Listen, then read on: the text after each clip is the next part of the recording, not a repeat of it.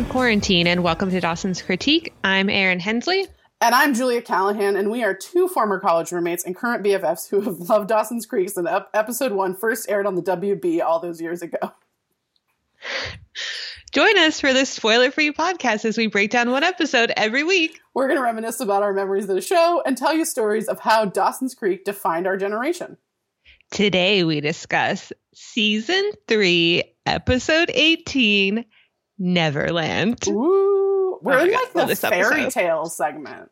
I know, yeah. You know, like we had Cinderella story, now we're Peter in Neverland. Pan. Yeah. So this one was written by Maggie Friedman. Oh my God, I just want to put it out in the universe. I want to get Maggie on the pod. Okay. Because, like, if I remember everything, I think she wrote another episode this season. There we go. Okay, well, I'll see what I can do about that. So, just any of our listeners, Maggie, hook it up. BFFs with Maggie, please. Maggie went on to write for Jack and Bobby and The Witches of East End, among many others. This was directed by our pal, Patrick Norris. This originally aired on, wait for it, April 5th, 2000. So you might recall last week, I said I felt it in my bones that we had to wait after Pacey and Joey kissed at the end of last episode. And I was like, but then we looked at the thing and the Wikipedia thing, and it said, no, there was an episode the next week. And then Bitter Script Reader on Twitter, who is our now Lord and Savior, thank you so much, pointed out that actually I was right, that there was a break. So there was about a month in between these two episodes. Yeah. We were led astray by Wikipedia. Erin has since changed it. Done the Lord's work and changed this. Yes. So that nobody else has to feel this. You're welcome to any upcoming Dawson's Creek podcast now until eternity. We took out the Trail of Tears reference and we have fixed this date problem. I know. And when we're done recording this, I'm going to update this synopsis too. Okay.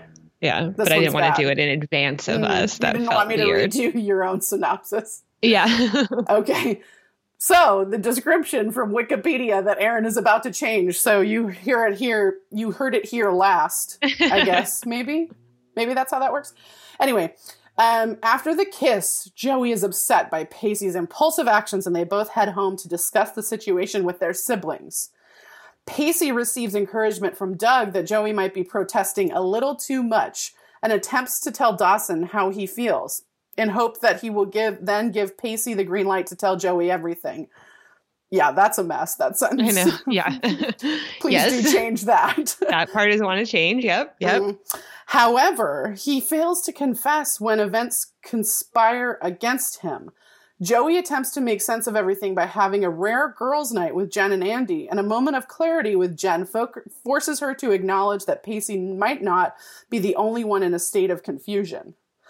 Jen has a fight with Henry, but later forgives him when she realizes he was lying to her with the best intentions. Oh, how sweet.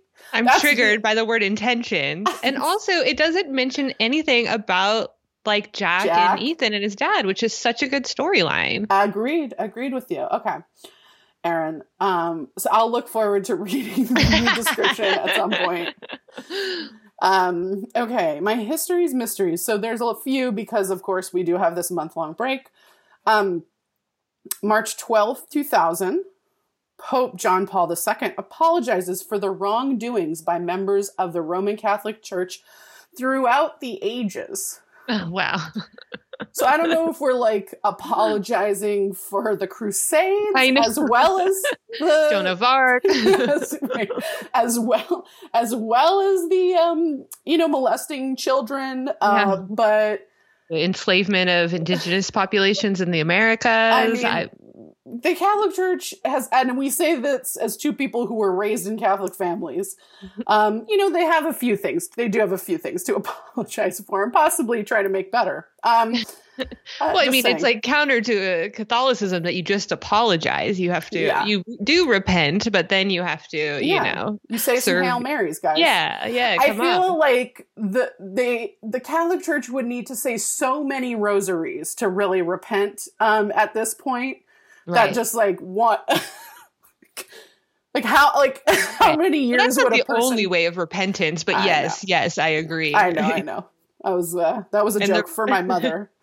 The rosary's like a new thing, kind of. The rosary takes for goddamn ever. So anyway, there's some Catholic jokes for you. Okay, so March 21st, 2000, the U.S. Supreme Court rules that the government lacks authority to regulate tobacco as an addictive drug, throwing out the Clinton administration's main anti-smoking initiative. Interesting. Excellent job. Okay. March 27th, 2000. The Phillips explosion of 2000 kills 1 and injures 71 in Pasadena, Texas. That was an oil, I think, a refinery. Just outside of Houston. Okay. In April, 3 facts about April. The unemployment rate drops to a low of 3.8%, the lowest since December of 1969. Wow. The labor force participation hits a historical peak of 67.4%. The employment population ratio reaches an all-time high of 64.8%. All in April. April 3rd, 2000, United States versus Microsoft. Microsoft is ruled to have violated United States antitrust laws by keeping an impressive thumb on its competitors. Yeah, that was huge, I remember. Yeah. So let's see. Maybe we can bring back the Sherman Antitrust Act again. Yes. Number 1 movie is Erin Brockovich. This was its 3rd week at number 1, and according to Wikipedia, in its first week, Erin Brockovich broke Waterworld's record for the highest weekend debut for an environmentalist film, which is a sentence that does not make a ton of sense to me. Okay.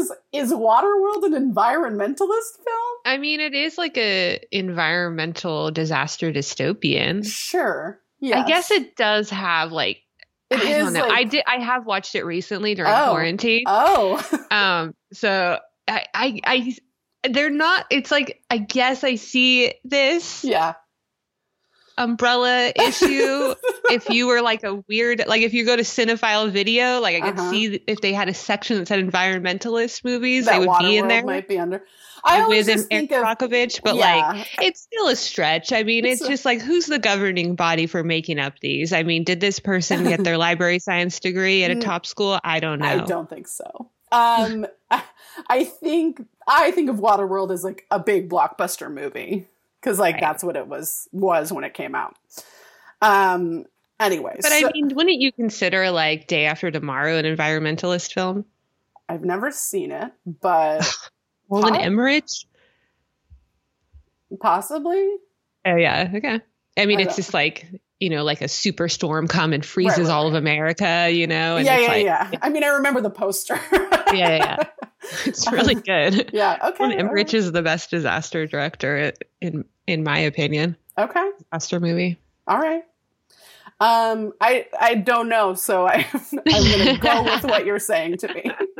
I trust you implicitly on this topic. Our number 1 song, and I am so sorry. Because we're going to be here for a while. Yeah, is it the other one from Santana? Maria by Santana. I was glad you warned me. You're like, it's not over. Santana's not over. It's not over. I like totally blocked out this year of our lives where we just had to hear Rob Thomas and Santana and be like impressed by it. Like, if we're going to go with one of the two, this is, I think, the better of the 2 songs. Yes. Maria. I mean, Santana's Supernatural, which is the album it was on, was a fucking huge album. Yeah. And Santana's really good, but it's like, it's just disappointing that like he's so famous because he had to tie his ability and, you know, talent to a mediocre white dude. Yeah. I would tell you, go back and listen to early Santana from the 1970s. Mm-hmm. Very good. Anyway, we missed 3 weeks, and I'm so sorry, Aaron, because you would have really liked these 3 weeks of Destiny's Child's Say My Name. Oh, wow. Yeah. Well, so, at least when we were waiting to find out what happened with Joey and Pacey, we had some good tunes. We had some good tunes. So don't worry, we're going to be on Maria at number 1 for a while, but there is a great top 10 list. Amazing. So we're going to dive into some other 90s tunes. But Maria is number 1 for quite some time. I feel like maybe even the rest of the season. Oh my God. Don't quote me on that, but it might be. Okay. So before we get into the episode, I just want to say that Aaron and I record on Fridays. Yeah. It has been a very traumatic week here in the United States. Mm-hmm. And perhaps for you around the globe. We know that we have listeners all over the place. As of this recording, it looks as though Joe Biden will be the president-elect of the United States. That has not been called officially yet, although it's been called by a few sources. It's been called by a few sources. Business Insider, whatever. Doesn't matter. But the major, sources have not called it yet, though it does look like it's going that way. I never usually record with my phone next to me, but I have it next to me in case it breaks during our recording. And Kamala Harris, that means Kamala Harris, daughter of Oakland, is the vice president-elect. A Black Asian American woman. Californian in the second highest office, and what a relief. Yeah. For us, it doesn't mean, it does not mean that Aaron and I are going to stop fighting, and that you're going to hear us stop talking about these issues that we've been talking about up until now. None of those issues have gone away. That we talk about, the white supremacy, the patriarchy, all of that, none of it's gone away. So I just wanted to say, though, that, last week we kind of addressed the election a little bit. And hoped we had recorded before it, but it came out the day after. And we had said we hoped that we were speaking to you from a more hopeful America. And as much work as I know we have to do, and as much as I had wished that some things went a little differently, I do think that I am more hopeful for America right now.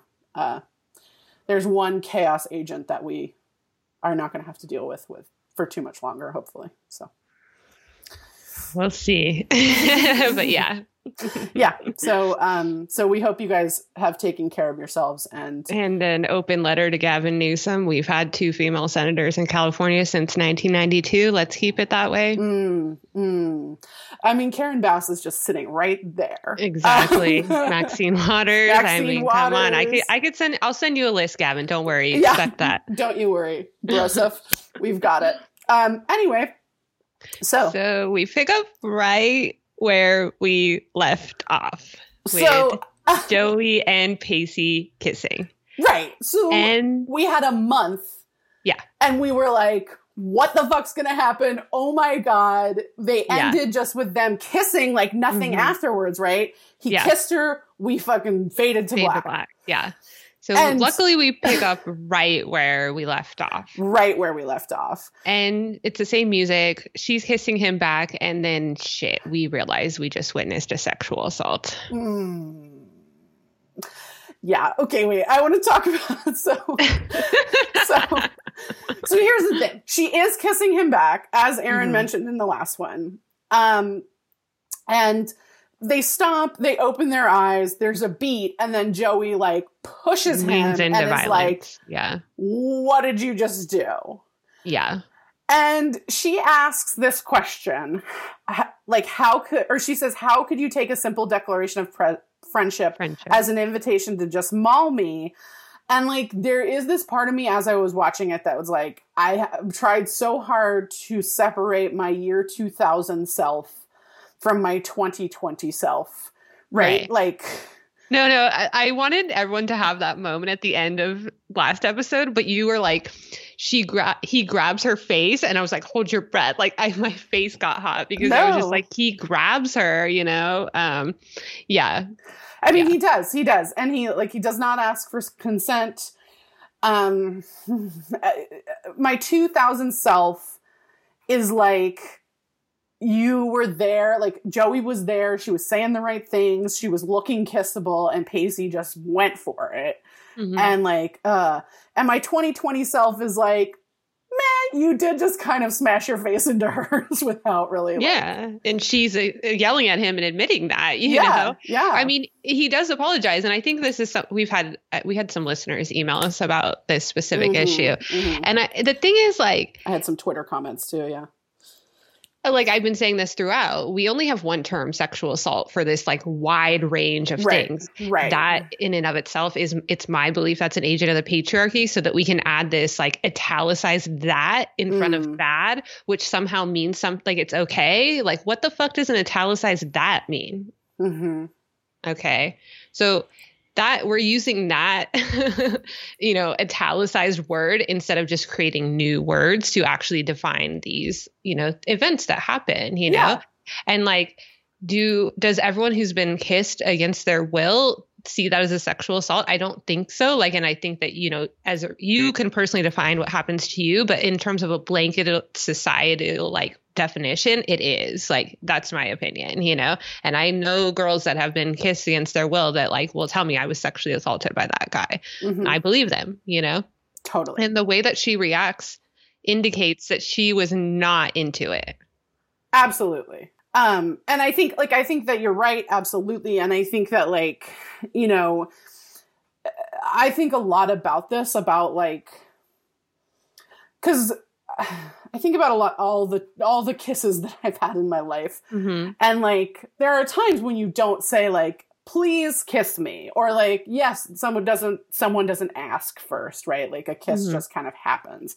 And there's a difference between like, we're leaning into each other to kiss and like clearly both like are gonna do this together. Mm-hmm. And like, I'm yelling at you because you just pulled the car over and I don't know what's happening. Yeah. And have like, launch yourself at me. And I'm actually even clearly saying to you, like, I don't please explain to me what you're talking about. What's happening? What's going on, Yeah. And so like, she kind of turns that back on him as she's pushing him, like leaning into violence, which Pacey comes from a violent household. So this would like really mean something to him, like this violence against him. And she's kind of like, what did that fucking shit mean? Like, what do you mean?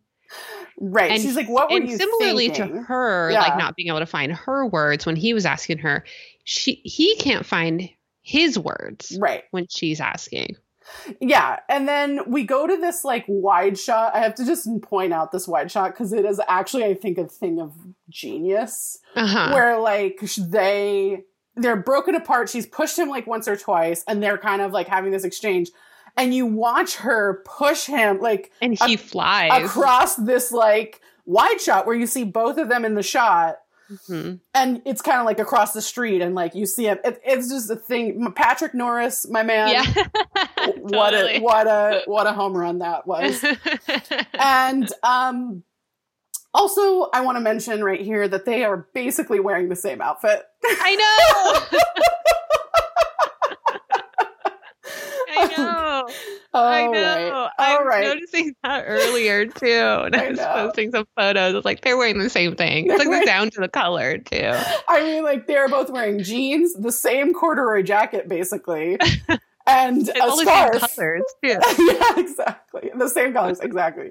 Anyway, great. So Joey's like, "Come on, Pacey. Like, you didn't even think about the implications of this."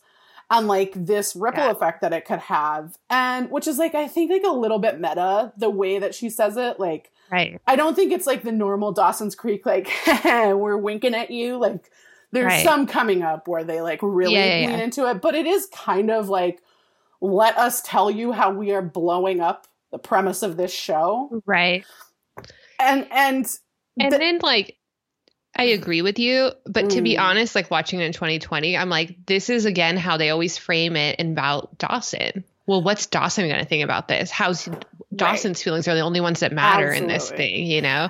And I mean, literally my note is like, just live your lives without being in fear of what will happen with Dawson, please, for the love of God.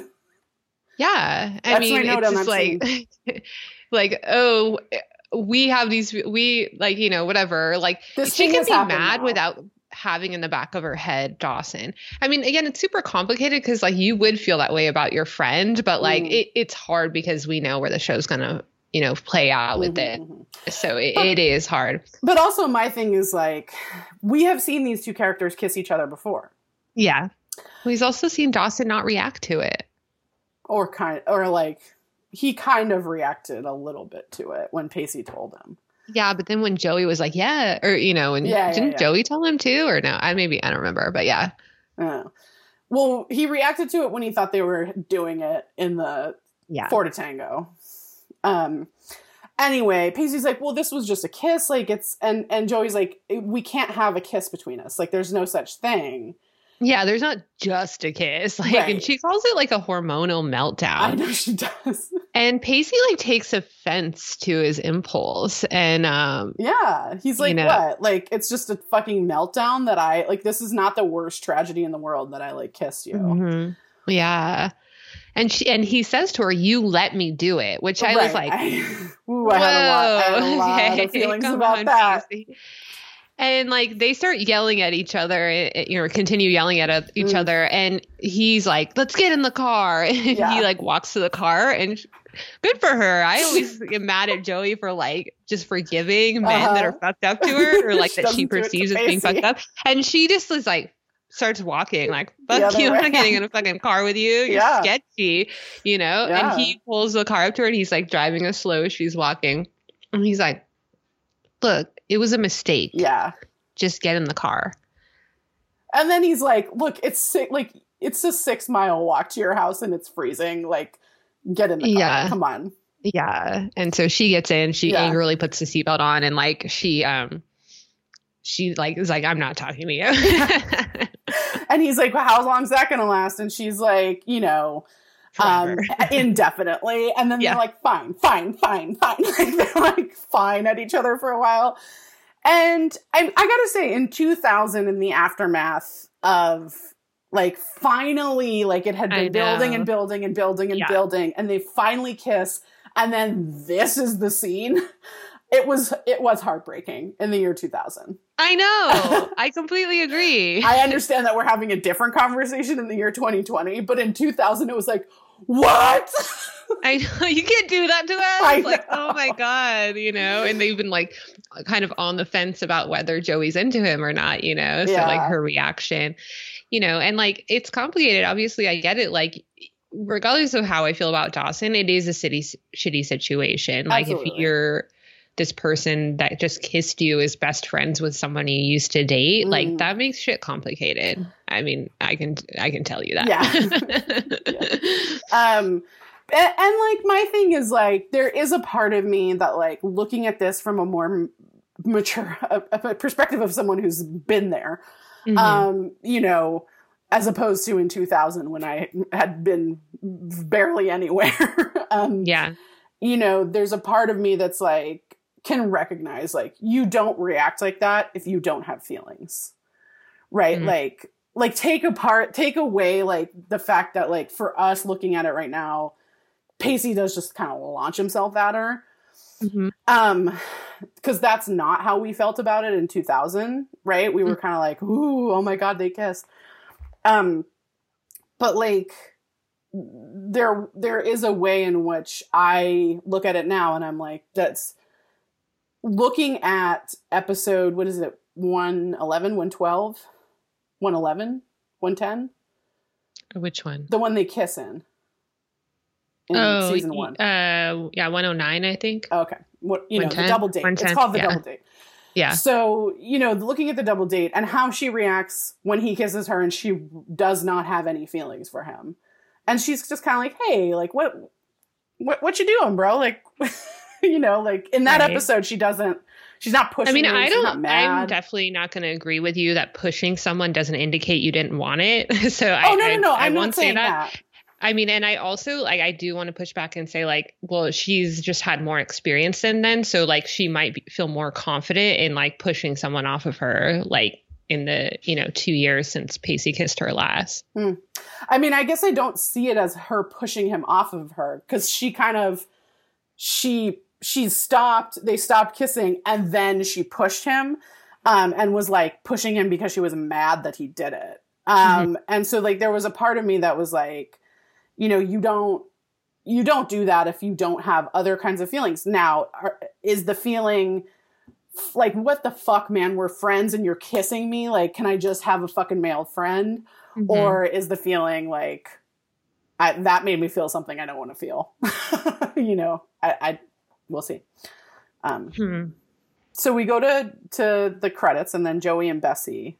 Yeah, so then we're going to get like this scene that's cut between Joey talking to Bessie and Pacey talking to Doug. And Bessie's like, come on, I'm dying to hear, like, what happened with AJ? How was it? And Joey's like, well, we broke up, and then Pacey lost his mind and kissed me. Right. Well, and Bessie's tone is definitely like, tell me if you and AJ boned. Like, that is the tone that Bessie is coming at this totally. From. And I'm like, okay, all right.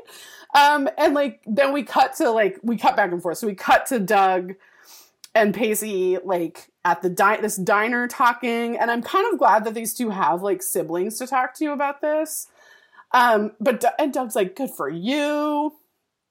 And then Bessie's like, how could he do this? Like, how could Pacey do this? Yeah, Bessie's just like, oh my God, I cannot believe that. Yeah. Like, why would he do that? And then Joey's like, well, I kind of let him.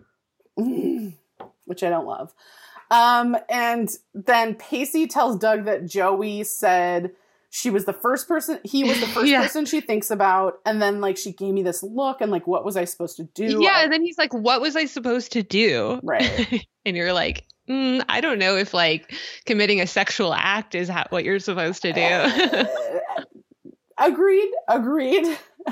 And Bessie's like, then he gave me this look, like, afterwards. Yeah, Joey says it to Bessie. Yeah. Bessie's like, I know that look, Look. Yeah. And then Doug's like, okay, well, you gave her the look. You kissed her. It was a good kiss. What's the problem? And Pacey's like, well, she hit me and rejected me. Yeah, he's like, well, she didn't consent and leaned into violence. So there seems like there's a huge problem here, exactly. Which like, obviously, personally, I liked, because like, exactly. Again, like, I think with these things, like, it's like much similar to like, we're all racist. Like, I personally believe that like every man has committed a sexual assault, and probably most women, Yeah. And so I think that like, as we're unraveling our racism within us, it's very similar, where there's things that you can correct and change and like whatever. So this is a moment where he's like, okay, well, I don't like that she didn't consent. And like, the fact that she leaned into violence actually like resonates with me, because I come from a violent household, and that is not what I wanted. Like, I don't feel good about this. Well, and just like the fact that like, it's clear that that's not what she wanted. Like, yeah. From his point of view, like, it's clear that that's not what she wanted. So that settles it, I guess. I agree with you. I like that. That's like, okay, he's like, all right, well, there we are. Yeah. And because whether she likes him or not, that doesn't mean she wants to kiss him. No, totally. Absolutely. And Joey, like, I have more to say on that later on. I have notes about it. But Joey finishes like what Pacey was about to say when he said like, not to mention, and Joey's like, Dawson. And I'm just like, oh my God. Okay. Yeah. So we're like centering around Dawson. Always. And like, it's hard because I don't like Dawson. So like, obviously I have like a different point of view on this, but it's like, they both don't think Dawson would be their friend anymore if they dated. And like that, it feels really hard to think that your best friend your friendship would be on shaky ground. I agree with you. It feels like, and look, to give Dawson credit, like, he was pretty cool about AJ. Like, he wasn't a weirdo about it, So it's not like, I think that Dawson and Joey have real problems with control over each other. Right. I'm not saying that, but like, he was pretty cool about AJ. So like, there's a part of me that's like, I could see Joey like being like, well, he's moved on, I've moved on. you know, we're still friends, whatever. But like, that doesn't seem like where she's at. She's like, no, I'm like being held hostage by this person. Yeah, she doesn't think that she saw, you know, I guess you're right. She saw how he reacted in Four to Tango and knows that like maybe he would. And she's also like, now as she's like coming to terms with the fact she's friends with Pacey, she's probably seeing the friendship that Pacey and Dawson had in a different light. And it's like a little bit more competitive and they like kind of bring out the worst in each other. Yeah. Much like, you know, Dawson. Yeah. Totally. And like, and moreover to Pacey, like, Dawson didn't pursue really a friendship with Andy. So within their relationship, they don't have that like, oh, as Pacey, I'm dating someone and Dawson is encouraging that and wants to be participatory within my relationship. Right. Like there's a way in which actually Pacey's relationship with Andy comes and starts because Dawson and Joey are so wrapped up in each other and Pacey's like, well, fuck it. Like, fuck this. I'm not going to like wait around for you. Right. You know, like there's a way in which that's how it really starts, you know, not that Dawson and Pacey aren't friends in season 2 and not that they don't have like, you know, are around each other a lot or like have a lot of friendship moments in season 2. They do. But yeah, like Dawson and Andy are like almost never in the same scene in season 2. I know, except for when they sing, thank God. Oh, right, of course.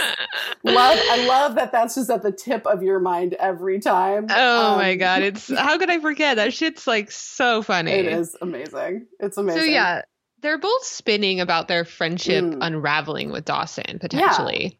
And Doug tries to make a speed analogy, and Pacey's like, I don't know what you're talking about. Wait. It's an amazing analogy. It is possibly my favorite metaphor ever used on television. Because Doug's like, so Joey's like a bus, and Pacey's like, no, Joey's a girl. And then Doug's like, no, Joey's a bus that can't go below 50. Dawson is a bomb hidden under that bus. And you're the brave police officer wanting to drive the bus to safety, but can't because of a bomb. And like, what a majestic metaphor. Thank you, Doug Witter. Also, shout out to my friend Matt Walden's podcast, Better Than Speed, where they watch a movie and then tell you if it's better than Speed. Amazing. If you need a podcast to listen to, go for that one. But so like Joey asks Bessie if she thinks it was more than just an impulse. Yeah. And Bessie's like, just kind of like, I don't know. Like, I'm not like, I'm your sister. I'm not your friend. Like, I don't hang out with y'all. I don't really know. Like, and I'm only hearing your point of view. Yeah. So she's like, you kind of have to ask one of your friends in this situation. And then Joey admits she only has 3 friends, Pacey, Dawson, and Andy. Which I like that she mentioned Andy. I mean, I get why she's like, I'm not going to talk to Andy about this, but you know, she like we've been seeing their friendship grow through this season, and I like that. Also, I'm like, look, I know Jen and Joey have like a history that's all Joey's fault, but I'm like, but Jack is your friend. I agree. I agree. I was like, why didn't she say Jack? Like, I know what she said, but. I think that it's because of Andy, like their siblings, you know, but yeah, totally. I agree with you. Yeah. But I will say this proves my point that she doesn't consider Jen her friend at this point. I think you're right. I think you're right. But maybe we should circle back at the end of the episode and figure out if that's still true. I've got notes in about that. Yeah, I'm sure. So anyway, so Bessie's like, I don't know. I can't shed light. Like, and part of me thinks that like Bessie's really like, I don't fucking know, dude. And like part of me thinks that Bessie should just say, I don't know, fuck Dawson. Thanks. I mean, but she likes Dawson, and she's not that kind of person either. I know. She's such a hippie, you know. She's just like, whatever, like, you know. Yeah, I do. So we go back to Doug and Pacey, and Doug says that he has to defuse the bomb that is Dawson. That's like what Pacey has to do. Yeah. And he's got to tell Dawson that he likes Joey. Yeah. Yeah. He's like, you should just go to a place that has like a strong memory from your friendship. And then when you tell Dawson, he'll understand. And then Pacey and Joey can drive off into the sunset. He does say that. And Pacey's like, But she didn't consent though. Yeah. She's like, what about the hitting and the pushing? And Doug, I don't like what he says. Yeah, he says she would not have reacted so strongly if she didn't feel something for you. And like, I think that's why I was pushing back about what you were saying earlier, is because like, I'm not going to say that there's one way that people react to things, because like, that's just not the truth. And like, I don't like this narrative of like, well, why would she react like that? There must, it must be because she likes you or whatever. And it's like this narrative that we have around like, oh, if a boy's, pulls your hair when you're in elementary school, it means he likes you. Right. No, I agree with you. I hate that shit. I hate that shit. And like, I think, I don't know, maybe I'm reading my own feelings about this show into it, but like, there's this part of me that's like, there is a comparison, I think, to be made about the 2 times that they kiss, the first 2 times that we've seen them kiss, right? Like this time in season 1 and this time in now, and how markedly different that reaction is. And perhaps the reason that it's different is that they're actually friends now. Right. And she's like, like I was saying, like, she's like, fuck, like, and I will have more notes about this, but like, there is this part of me, that gets mad about the fact that like no TV show seems to be able to have a straight man and a straight woman on it that don't like fuck at some point, or like not even fuck, like, obviously none of these people are fucking each other, but like, but like that don't like have some sexual like thing at some point. And so there's a part of me that like my frustration with television in general is that. Well, like, I'm going to say that means you haven't watched The 100, because the fans wanted the 2 main characters to fuck, and they never did. Thank God, because that would have been so stupid. I know. Clark and Bellamy. I know all about it. I am on the internet sometimes. But I definitely hear you. And especially since that's kind of like the thesis of this show, like the way they lay it out in the pilot, So it is weird. For sure. But, and like, even to compare the first kiss that they have in season 1 to this one, like, you're right. Like, so much has changed. So like, within their friendship, and then in them personally, totally in terms of their growth. So, it's hard to say why the reactions were different. Do I think Joey has feelings for Pacey? I do.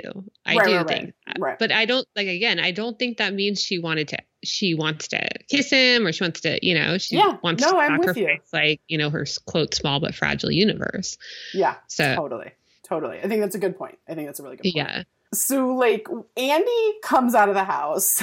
Yeah. And is like, Jack's eating breakfast outside, which like I have questions about East Coast weather patterns. I completely agree. It's April. Well, Joey's like, and Pacey are in like hats and gloves. And like you can see their breath. Yes. But these two just outside, Andy in a t-shirt and a maxi skirt that is heinous. So like, 2000. Welcome to the year 2000. Here we are. I don't know what that look was. I wore it. I admit it. But it creates the stupidest silhouette. It's like a Christmas tree shape. And like that, I don't know. I don't know. Like to each his own. But I personally don't think that's a silhouette I would recreate ever again in my life. And I think you're not wrong for that. I think that's I admire that decision. That choice. Also, she's wearing, hers is like a cargo maxi skirt. Like it's like a Duggar girl. It's a real ride. It's a ride. Also, Jack just in this mock turtleneck that every gay man in the year 2000 wore. I mean, like legit. Definitely. Everyone every gay man in my friend group in high school. Even like the cuffs like are too long, the sleeves are too long. Yeah, he kind of has to like. Yeah. It's true. Anyway, so Jack's like, Andy's like, ooh, why are you so smiley? And Jack's like, oh, Ethan's coming to visit this weekend. And Andy's like, ooh, little romance, She's such a good sister. She's like, oh, big brother, you got a little romance going on? Like, ooh. And she's like, you can't even wipe this grin off your face. Like, look at you. And he's like, no. Like, we are friends. Just friends. It's like, and Jack's like, I'm happy that I found this friend who accepts me and like understands me for who I am, which I have been fighting for and arguing for I know. Like, no, it's super good to see. Which is why I want to add this storyline to the Wikipedia page. Come on. It's such a good storyline. And I support you in that endeavor. So Andy's like, well, like, what does Dad have to say about this? Like, Jack's like, I don't give a fuck about that asshole. He's going to be on a business trip. I didn't want to start a fight, so I didn't tell him. And Andy's like, oh, yikes. He canceled that business trip. Yeah. And she's like, and Jack's like, well, whatever. Like, I'm merely an adult. So like, like, that guy sucks. I don't need to tell him anything. Right. Like, whatever. And of course, right as he's saying, like, he can't do a damn thing about it, Mr. McPhee walks out. Yeah. He's like, not tell who a damn thing about what. Yeah. And then Andy, like, makes up some bullshit about the president's tax code. And how Congress can't veto it. Yeah. Or can't be mad that he's going to veto it. I saw myself in that. Like, I was like, this is like a Hensley interaction. Yeah. I definitely was like, I've been in the middle of this conversation between Greg and Erin Hensley at a kitchen island in Orange County somewhere. But I will make the argument, Erin, and the thing that I thought of was that your dad would sit down and then argue with you about it. This dad walked away. Or fortunately, yes, he would. Yeah, exactly. However we want to measure that. This dad walked away. Your father would not have. No. So then we go to school where Jen and Henry are like walking through the halls and like, look, these two look nice together. Yeah, they're looking good. Like, you're like, okay, right, and then you're gonna find out that why were you fooling yourself thinking they were looking cute together? Yeah. Because fuck, Henry's like, oh my God, why are you so happy? Why are you smiling? Yeah. And she's like, oh, I found out tomorrow's your birthday. I can't believe you didn't tell me. Which, like, again, I want to circle back to last week. Like, why don't you ask someone's birthday, like, when you start dating? They've been dating for, like, 6 months now. Erin, I think you do. I have friends that I've been friends with for over a decade. I'm not talking about friends. I know, but I'm so bad with birthdays. I'm like, 'cause you know why? You know what it is that I don't really care if people say anything to me on my birthday. And I'm like, so I also don't care if I say anything to you on your birthday. I try to text people. It does feel inauthentic to a high school relationship. That she just found out his birthday. But I hear you. And you. And she's like, I planned a whole day for us. Like, we're going to go out, we're going to get dinner. Like, I've got that Leary Fresh Fish money. And he's like, ooh, actually, I can't. He's like, I got this, like, I got some plans. Family thing. Cause she's like, I got plans. And she's like, and you didn't invite your girlfriend? Yeah. And he's like, well, it's like with my mom and like my family. Yeah. Mm-hmm. And she's like, oh, okay. Like, she understands, but this is like triggering to her because she wants to fit in and she's like used to being like the girlfriend that, like she said, Valentine's Day was usually the time the guy I was seeing took out the girl he really liked, So these kind of things of not including her is really triggering for her. And so she's trying to be supportive, but you can tell she's sad. And just to add salt to that wound, this dude walks up. A bro. Bro walks up. In a Letterman jacket. Yeah. Henry, what up, bro? Hey. I can't wait to see you at your party tomorrow. And, like, this guy's, like, a senior. So, like. Absolutely. I mean, let's be honest. This guy's, like, 37. Yeah, but it just doesn't fit the argument that Henry has later on either as to why he didn't invite her. I agree with you. I agree with you entirely. Jen is pissed. I mean, right. I'm pissed. And I can't believe she didn't break up with him right then and there. Yeah. Yeah. And he's like he tries to be like, come on. And I'm just like, I fucking hate this guy. And like, why did they sell us? Like, why are they trying to sell us on this guy? Honestly, I don't know. It's much similar to like, oh, well, Pacey really likes Joey, so she should like kiss him back. Or like, Henry really likes Jen. So even though Jen says all these glaring red flags, she should like him back because he really likes her. Like, what about the white man's feelings? Right. I mean, it does show you that, like, in the year 2000, we were still pretty framed over the dudes. Like, even though I would argue that the women in this show, and even, I mean, Pacey Witter is one of my favorite characters. He is your favorite character. Yeah. Of all time in television. Yeah. But there is a part of me that's like, it's frustrating. You have these great women and, like, I have to, like, fucking be around Henry. Yeah, absolutely. No thanks. I prefer a fucking toxic relationship with Chris Wolf over Henry. I mean, at least that was, I don't know if I would even call that toxic. Like, they were at least communicating what each other wanted at the beginning at least. Don't come at me. Okay, so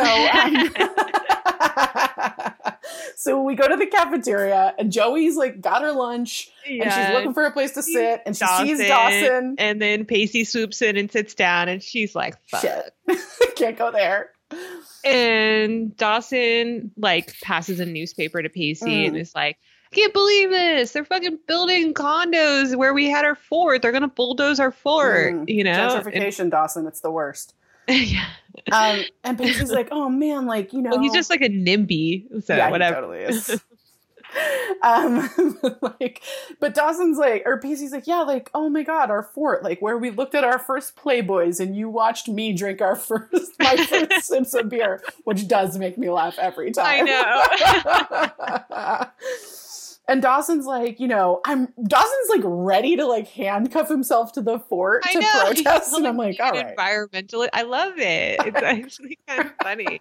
He's like still inspired by Joey taking a stand. Yeah, totally. So we go over to the Joey who then sits down with Andy. And Andy's like, you seem weird, girl. You okay? Like, She's like, are you okay? How was your weekend? And Joey doesn't tell Andy about AJ. No, she doesn't. It's weird. Okay. She doesn't tell her about AJ. She kind of mumbles out like, man, I don't know. It was fine. As she's like unwrapping a sandwich and like not looking. Like, it's fine, you know. It's very like, you're supposed to get the idea that like she obviously her head's somewhere else and she's only thinking about Pacey, which I get. Yeah. But it's just funny that like she was like, us is something I'm gonna remember for the rest of my life. We have not. Yeah. And 5 seconds later, y'all breaking up to like her third best friend. Yeah. So we go back to Pacey and Dawson, and Pacey's like, "Oh man, like we should go camping. Like, give the fort." Like he sees his opportunity from Doug's advice. Yeah, exactly. Like, give this fort one last hurrah. And Dawson's like, "Fuck, that's a fucking great idea, Pacey. Let's go camping." And Pacey looks so nervous. He's like, "Okay, we're gonna go camping. I'm gonna do this." Okay, you know? Yeah. And it's so interesting how Pacey is like, he is so willing to take risks with his feelings for women, but like not for men. Mm-hmm. Yeah, so then we go back to the table with Jen and Joey, and Jen comes, or with Andy and Joey, and Jen comes up, and she's like, "Let me tell you something." Yeah, she's like, "Fuck boys," you know? Yeah. And they're sweet and sorry for her. I mean, Andy's more sorry than Jen, but than Joey, but you know, she's there. Also, just like this table of 3 girls eating lunch together. Like, honestly, Dawson's Creek, this is all I ever wanted. I completely agree. I mean, I think that's why I love this episode. The 3 girls hanging out. I'm like, can I have more of this? Please. Come on. Yeah. So Andy, like, rallies the troops, as Andy does. And she's like, look, ladies, we need a girls' night. She's like, isn't it fucking weird that we don't hang out together? And I'm like, yes. Yes, it is. And Andy's like, okay, like, it's weird that you only hang out with dudes. Female bonding is powerful. Have you not seen Thelma and Louise? And look, both Jen and Joey have the exact wrong reaction to this. I know. They're like, exactly. She's like, well, don't they kill a guy and then die? Well, and I'm like, first of all, they kill a rapist, so. Yeah.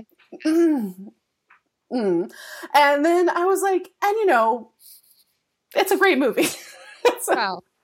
Obviously, everyone knows I relate to Andy a lot, so she's, you know, I know she's speaking your language. But she says, but the point is they did it together. Yeah, exactly. Like, I'm like, Andy, that's right, girl. Yeah, you understood that movie. Solidarity, Andy. And, you know, Andy says one of my favorite lines, in this cold, cruel world, a girl can only rely on her sisters. And I'm like, preach it, Andy. Yes.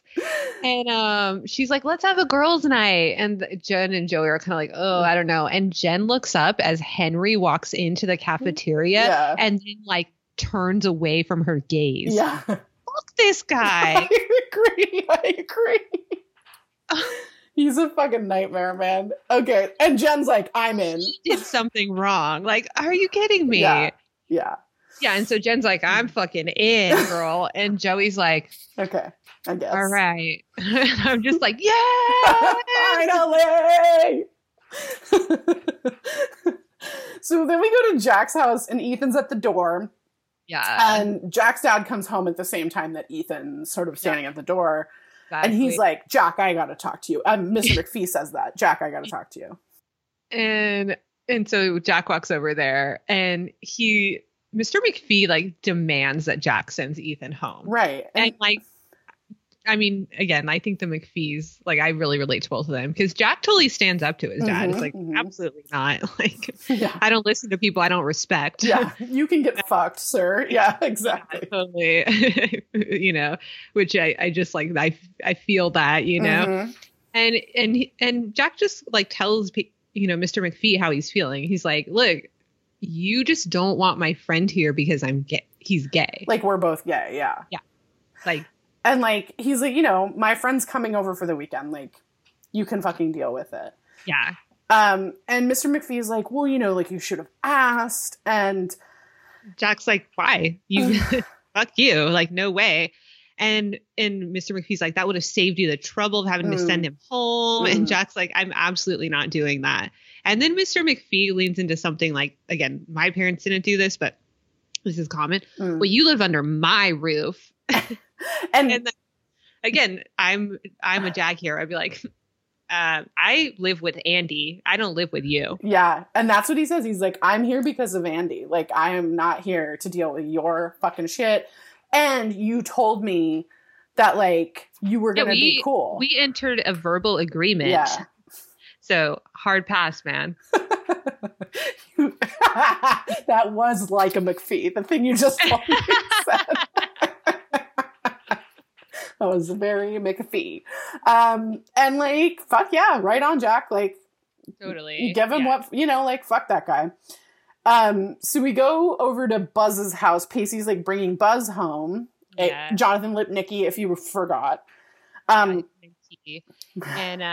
And he's like, Pacey's like, all right, I gotta go. And Buzz's like, where are you going? Yeah. I told my friends that they're gonna come meet my semi-cool mentor. Yeah. And Pacey's like, and it's cute. You know, you see how they've like bonded. And Pacey's like, oh, dude, I've already got plans, man. I'm gonna go camping with Dawson. And Buzz is like, I want to go camping. Yeah.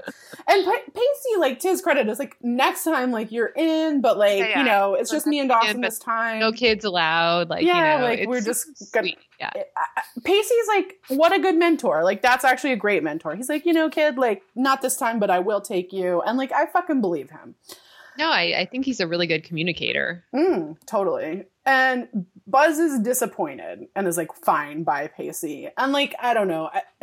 There's a part of me that's like, I feel for the kid, but also, you know. No, totally. I mean, kids don't always get their way. They have to understand that. Oh my God, they don't? Know? So it's like, okay. You know, did not everyone's mom sing You Can't Always Get What You Want by the Rolling Stones when they were not allowed to get something that they wanted? Was that not something that happened to everyone? I think that happens to everyone. Yeah. That happened to me. In the aisles of Toys R Us. A lot.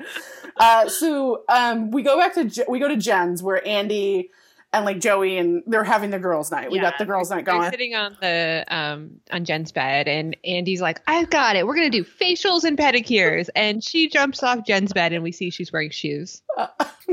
These people.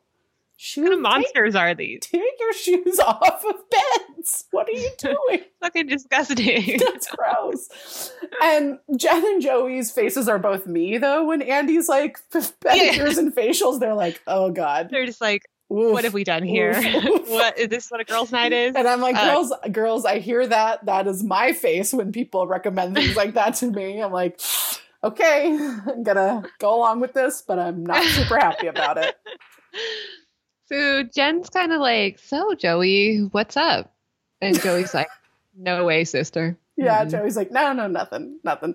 And Jen's like, if you were going through something, like, and you needed to talk to someone, like, who could shed light, but be uninvolved. Yeah, you can count on me. Yeah. And Joey wonders if Jen knows what's going on.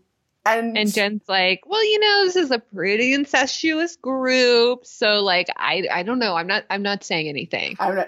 Okay. So wait, I have to like pause us for a second. Cause I was like, the fact that even though Joey has been awful to Jen, she hasn't been awful to Jen in a while. Like we kind of just haven't really seen them together in a while, but there's been a long time that she was just awful to Jen. Downright vicious. And like this part of me that's like, Jen, girl, there are cooler people out there. I know. Maybe go to those people. But there's a part of me that's like, fuck, man, like Jen is still trying. And that's like kind of amazing. No, Jen is such a good person. I mean, she's so sensitive and like, intuitive, and she's really smart. And so you get the vibe that she just knows Joey's trauma, so she understands that, like, what's happening. I mean, honestly, like, no one on this show deserves Jen except for maybe Jack. I completely agree. I mean, maybe Pacey. Maybe. Yeah. Yeah, they're okay. So anyway, Joey's, like, hesitant and is like, well, how, like, do you know that there's information to share? Like, how do you know... Yeah. Joey's like, when did this information become public knowledge? And Jen's like, whoa. There is no information. There is no public knowledge. I'm just saying that if there is anything you want to talk about, I'm here to help, girl. Yeah. I'm here. I'm just like, we do not deserve Jen.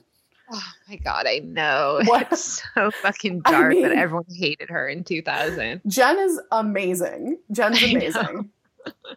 Anyway, so we go from there to the McPhee house where Jack and Ethan are playing chess, which... Yeah.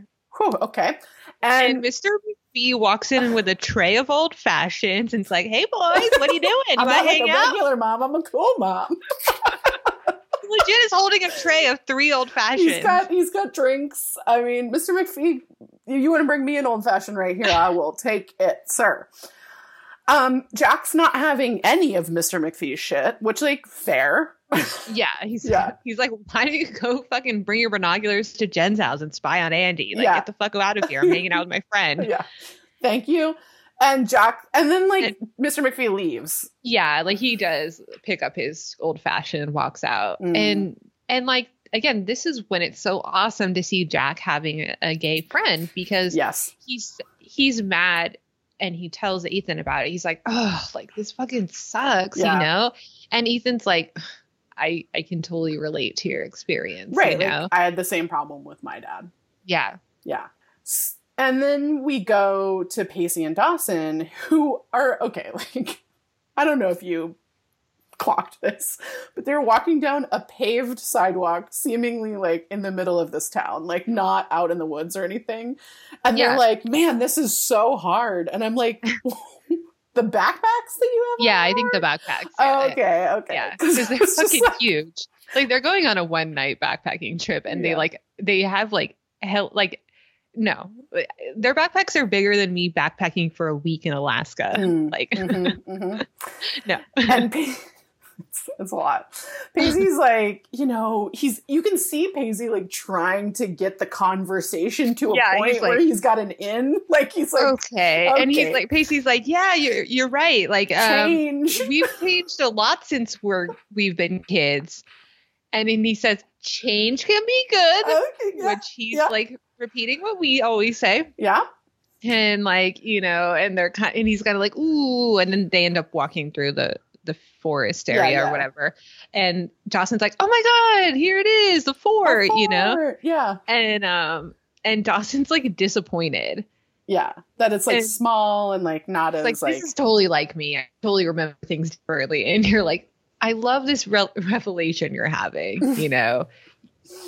Your gaze to the past is always incorrect, mon frere. Please continue, mon frere. Yeah. Please continue to have that retrospection as you get older. Yeah. And Pacey's like, yeah, just be realistic, man. We're fucking 9. Like, isn't it dope? We built this fucking fort, and we like would come and hang out here, and it's like still fucking standing. Like, dude. 7 years later, like, who cares? It's fucking cool. Yeah. And Dawson's just like, yeah, but the thing is, like, what I've been trying to do during this period of my life is to like reconnect with the person I was in the past when things were magical and when I like had all this like inspiration. Yeah. And he's like, you know, maybe that like, I'm just like not that person. Like maybe I just thought I was that person. Yeah. And then Pacey's like, again, trying to like, okay, let's bring the car. He's like, how do I steer this around? How do I get this to a point where I can tell him that I have feelings for Joey? And, you know, he's like, you're looking for an answer, and so am I. And like, just this morning, I was talking to Doug, and he said that I should come to you. And then Dawson's like, do you hear something? Yeah. Like, what's that noise? And Pacey's like, no, what? No. And then we as the audience hear something, and we see like Buzz and 2 of his like sidekicks riding on tiny bikes, you know. They're like, we found him. Yeah.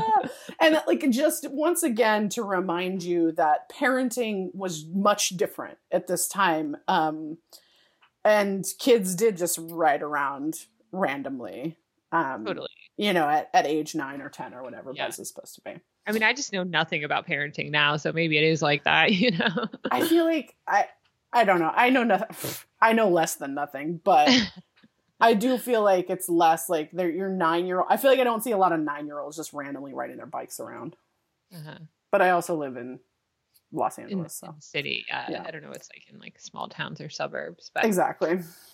But yes, this is interesting.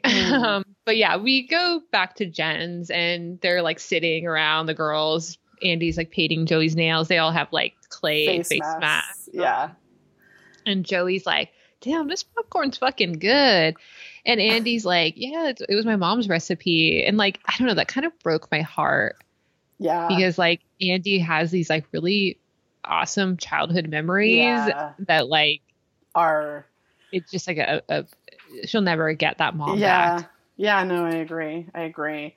And Joey's like, you know, they're all kind of like, I wish it could be like when we were 10 again.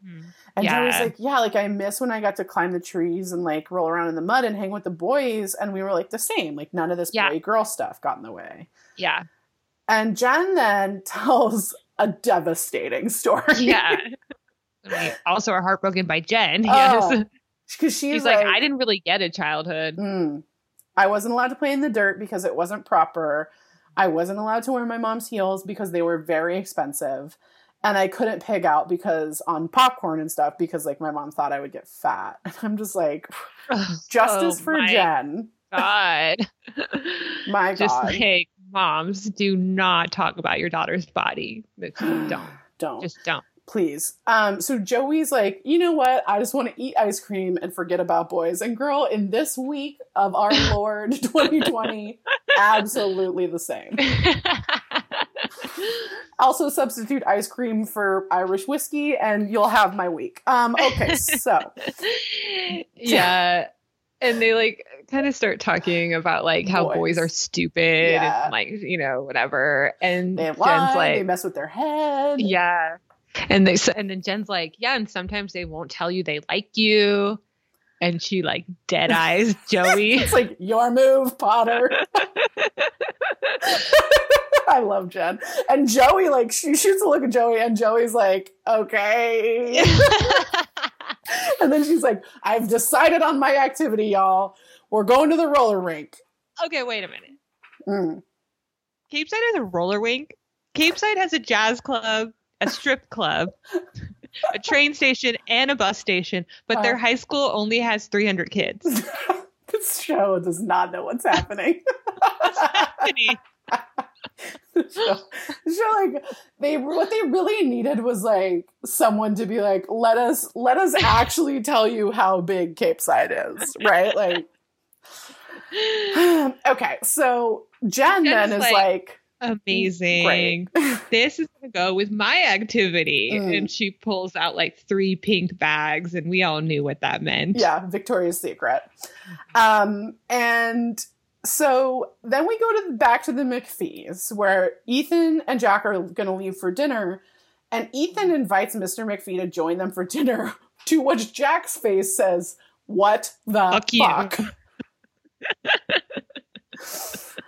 I mean, my note was like, Ethan, but out of this, like, I definitely agree. Like, I don't think they're good enough friends for this. Like, if Jen had done it, it would have been different. But I just don't think they're good enough friends for Ethan to be participating in this way. Yeah. But, like, then that being said, it's like Ethan has had this presumably similar experience with his dad and maybe, like, has gone over the hump. So he's like, someone's got to take the first step, you know? I feel like I'm going to have a little bit more to say about this later on in the episode. But, totally. Like, there is a part of me at this point where I'm like, fuck you, Ethan. Like, no, I'm just like, Ethan, you don't know Jack well enough to do this. Like, absolutely not. This is inappropriate, right, you know? Right. And like Mr. McPhee has like the world's biggest lean cuisine that he's like about to put in the oven. True. And he looks at it and he's like, fuck yeah. Like, I definitely don't want to eat this shit. Yeah. You know? Same. We go back to the fort, and Pacey and Dawson have like a fire going, and Pacey tells the kids that their parents said that they could stay there, and then hands a cell phone to one of the kids and says, a 10-year-old shouldn't have a cell phone, and oh, Pacey, you just sweet summer child. Just you wait. Who? So the kids want Dawson to tell them a story, and he like starts telling them movies. Leans into what Nikki told him would happen. He's like, let me tell you about this guy who wanted to start a theme park. And the kids are like, that's Jurassic Park. And it's like, and then he's like, well, then there was this boy who like met a little alien. I don't know what he says. Yeah. And they're like, yeah, E.T. And then Dawson's like, well, what about the one with the shark? And they're like, come on. And it's like interesting again to like how Dawson always thinks like he's the only film person in the world. Capeside. Yeah. And like, it's just so interesting to me because these little kids are like, yeah, we've seen all these movies, even though they're like, they were, you know, like, they're older than us, you know, these little kids. Well, maybe not Jurassic Park, but yeah. Well, but that's my thing is like, I saw Jurassic Park when I was 10. That's when it came out. But like, you would have watched E.T. as a kid. No, exactly. Yeah. I mean, but even these little kids, the movies are older than these little kids, and they've seen these movies. Right, of course. Exactly. Yeah. And so it's like the fact that he like always maintains that he's like the only film nerd, and it's hard like, because like you're not the only one who's seen Jurassic fucking Park. No. E.T., Jaws, are you kidding me? I know, come on, man. So Dawson's like, okay, so he starts telling him kind of a fucked up story about a guy who axe murders cute things. Yeah. And like Buzz is about to like fall off a log and Dawson's like, Buzz, are you okay? And you know, Buzz is like, yeah, okay. Yeah, it's cute. Like, they're like, the kids are like real into it. They're scared, but they're into it. Like it's a sweet, it like ends sweetly. Mm-hmm. And we go to the roller rink then, with these girls, all 3 of the girls skating together, and just like a note that Katie Holmes is just skating in every episode at this point. Katie girl, what's going on? You all right? Yeah, they have like feather boas on and like silk pajamas and robes, and they've done their hair like kind of like 40s style or whatever. And like Andy's like, yeah, I know we just want to like talk shit about boys, but like, you know, there's just like, there's something to be said for like, you know, when they just give you that look that makes you weak in the knees, you know. She's like, Casey used to give me that look right before he'd kiss me. And Joey's face. Oh. Joey's like, fuck. Yeah, she's like, she already admitted that Pacey gave her that look. And like she knows, she knows what that does to your psyche. Small but fragile universe. Exactly. And then she's like, you know, you even like Andy's like, you even melt when you don't want to. Yeah. And like Jen kind of smiles and says like, yeah, Henry has a look too, you know. And then they all take a break, and like Joey and Andy kind of keep skating, and Jen sees then Henry hitting a pinata. Yeah, Jen's room. Like, oh yeah, I'm just gonna take a break, and then she hears like someone chanting, or like a huge group of people chanting Henry, and she's like, and she rolls over there, and Henry, it's like, I can't understate how many people are at Henry's party. There's like so he was like, there. Did he tell all of them, don't tell Jen this happened? I mean. Yeah. It's just like the extent to which he was going to like think she wouldn't find out about this. It's like unbelievable. Yeah, totally. And so she walks in as he's like hitting a pinata and blindfolded, and she's like, Henry? And then like the party is shook. And then we like go to he like lifts his thing and like his like blindfold, and then we go to commercial. It's very so when we come back, dinner with Ethan and Jack and Mr. McPhee, and Ethan and Mr. McPhee are like talking about cars. They're like having old muscle cars. They're having a very long conversation about them. Yeah. And Ethan's stoked, and every time and Mr. McPhee's like, yeah, I used to have a car. Do you remember that, Jack? And Jack's like, no. Nope. And Jack's not into this conversation. He does not want his dad there, like, which is totally understandable. He's like an authentic 17-year-old. Yeah. Like, this is pure torture, even if your friend's into it, you know? And Mr. McPhee's like having a really good time, and they're like kind of talking about cars, and he's like, again, I don't understand the size of Cape Side, because he's like, yeah, there's a classic car museum down the street that stays open late on weekends. What? So they have a strip club, an underground jazz club, a roller rink, a bus station, train station, and a classic car museum that has enough patrons that visit it to stay open late on weekends. And your question is? And only 300 people in the high school. Oh boy. Okay. So, you know, he's like, let's go. And Ethan's like, yeah, man. Yeah. Like, I'm into it. And Jack's like, God, this is the worst weekend of my life. Yeah. So we go to the fort, and Pacey, like, the little boys are all asleep, but Pacey digs up, like, is it a time capsule kind of thing? Maybe? Yeah, I guess so. Yeah. That they like buried. He's like, oh my God, Dawson, look. And they open it, and Dawson's like, oh shit, my ticket stub to the first time I saw Jurassic Park, and the second and the third. And then Pacey, much similar to Jen and Andy, tells a story about his childhood trauma, where he's like, oh yeah, Doug's pocket knife. My dad never found the evidence, but he beat me up about it. Yeah. And then they find a picture of Dawson and Joey. And Dawson's like, oh man, even then she was beautiful. Like, we had no idea. And Pacey says... It's like, he's like, we must have been blind, deaf, and dumb. Yeah, not to notice. I'm like, I mean, yeah, but also like, here's the time, Pace, if you're going to bring it up. Here's your entry. But then they find an oath of loyalty that Pacey wrote to Dawson when they became blood brothers. Yeah. And Dawson says this thing, like, I have questions about this. He says, isn't it weird that you can put your friendship with someone in a box, bury it, and forget about it? Which is like, if you follow the logic of that, it's like a little bit maybe fucked up. Like, yeah, because I wrote down in that moment, Pacey realizes Dawson wouldn't be his friend if he dated Joey. Right. Yeah. Like, because he just gets this look, like, I cannot tell him. Yeah. I think he realized that he would have to choose Joey or Dawson, and he's like, okay. So then we get a music cue, that is one of those ones that's an abomination that they changed it. The band is called The Last December, and they are covering the orchestral Maneuvers in the Dark song, If You Remember. Oh, yeah. Which, of course, is the song at the end of Pretty in Pink. Yeah. And also, if you are fans of teen drama, there is an episode of The OC where there's a great cover of that song.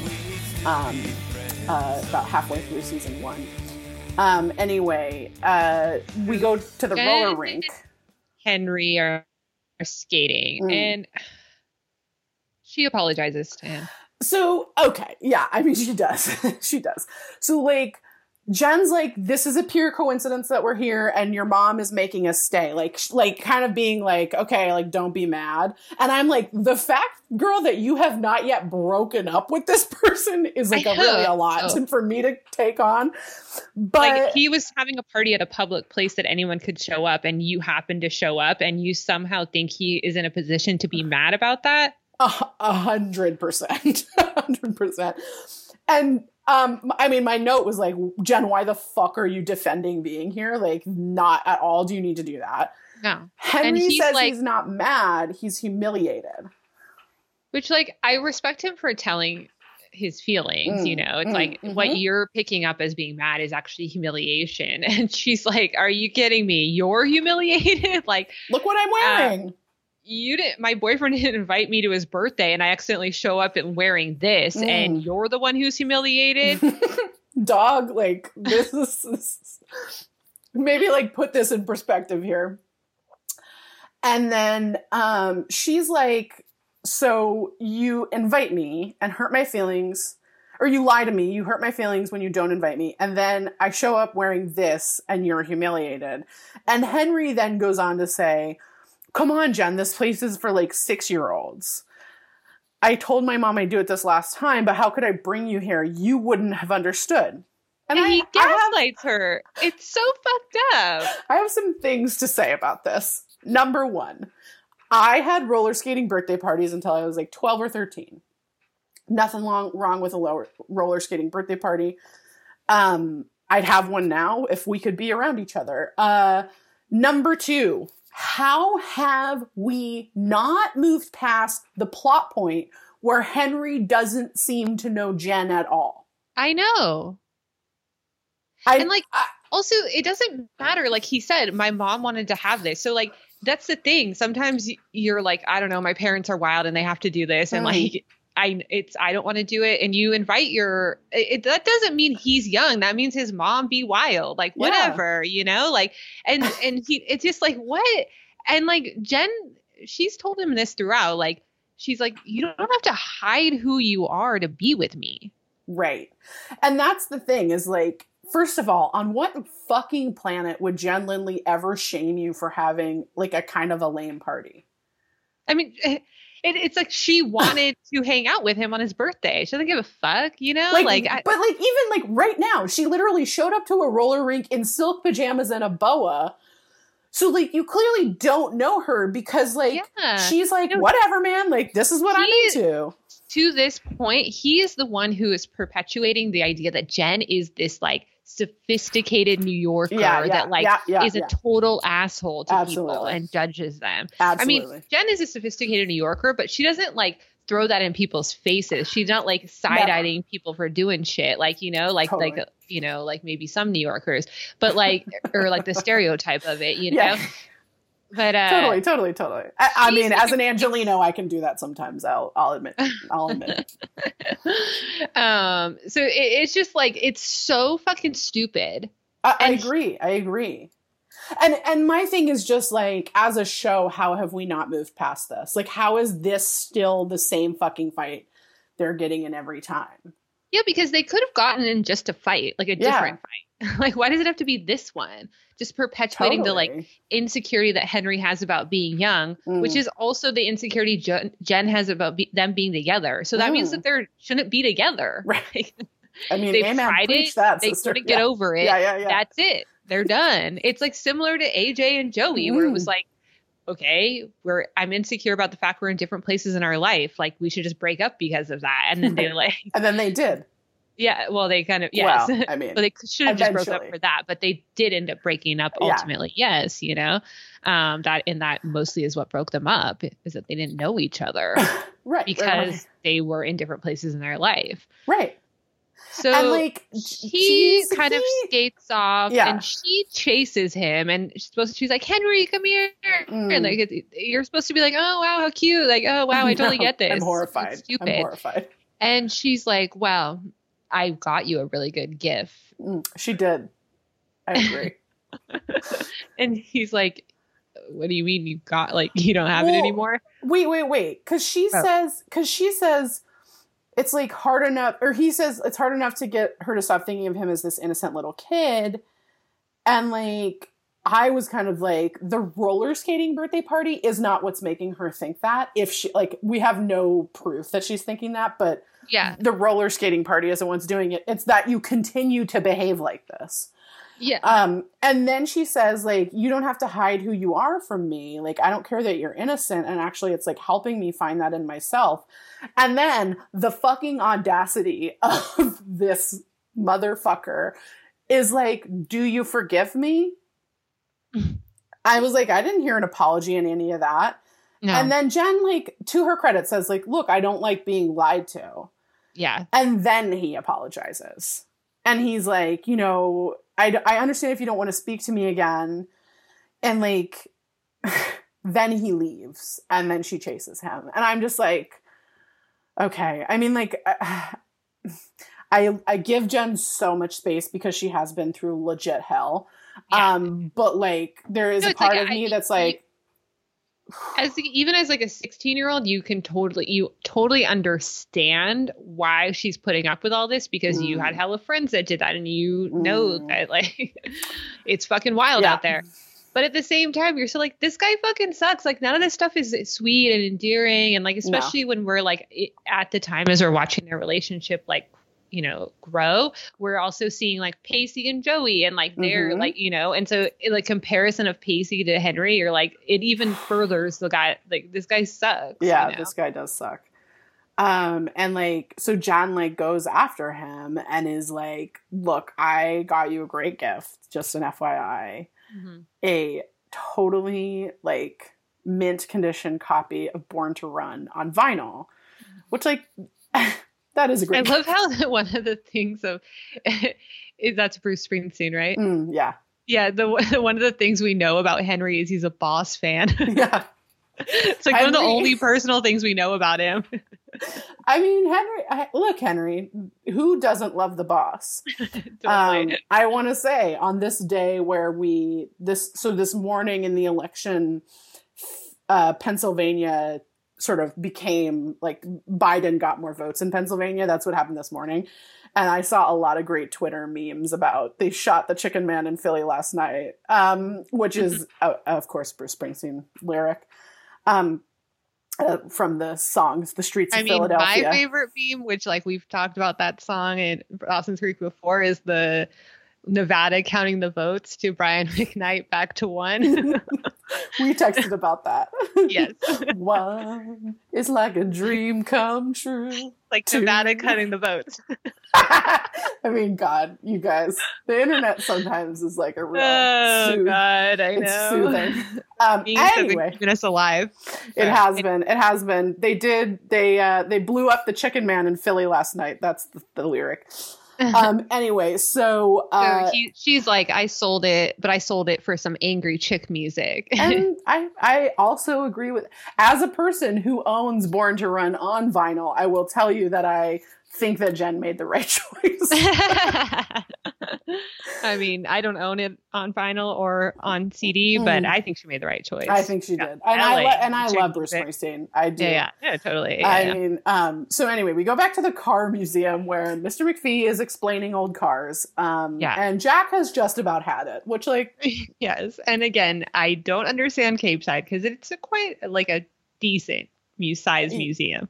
Yeah, definitely. I mean, I've been to small town car museums, and this is bigger than a small town car museum. It's absolutely. Peterson Automotive Museum of LA, but like, what is happening? It's a, it's a mid-size. It's a mid-size. Yes. And Jack pulls Ethan aside and is like, look, dude, I did not ask you to come here so we can hang out with my dad. Yeah, he's just like, this is uncomfortable and it's fucking triggering to be around my father. Who hates me. He hates me. Like, I don't like to be around this person who doesn't, he has a fundamental difference, to who I am as a person. Right. So why would I want to spend my time like this, like with you or otherwise, right. And this is like what I mean is that like Ethan doesn't know him well enough to have pulled this maneuver. I agree with you. I think that is a correct assessment because like Jack's like, look, he's like loves this fucking car, but he can't like muster up a shred of emotion about me. Yeah. Like fuck this shit. And Mr. McPhee overhears it because Jack is kind of yelling, and there's not like they're not that far away. Right. And so Mr. McPhee is like, ooh, sorry, boys. You know what? I'm going to go. Like, y'all can get home. Okay. Right. Like, and Jack's like, yeah, I can get myself fucking home, Yeah. And Mr. McPhee goes to walk and he turns back and he's like, you know what?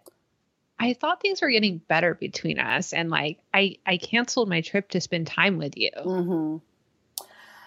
And like he says, I guess I'm not the father you want or need. And so I have opinions. Are you ready? This is fucked 9 ways of Sunday. If you have been this awful to your child, you do not get to stay home from one business trip and not apologize and just... Well, that's what I mean. Is like, I like appreciate that he's trying, and I think that we should like normalize like, changing your opinion and like, and letting people do that. But like, yes, I agree. You don't just get to like infer, like she assumed Jack was going to infer that Mr. McPhee wanted to spend time with Jack when Jack has no reason to infer that. What Jack is going to infer is what he did infer. Right. That Mr. McPhee is there to police Jack and to, be fucked up to him. Yeah. I have a note a little later that I'm gonna, I think there's a way to have gone about this, and I don't think that this is the way to have gone about it. Absolutely. But I have a note about that later.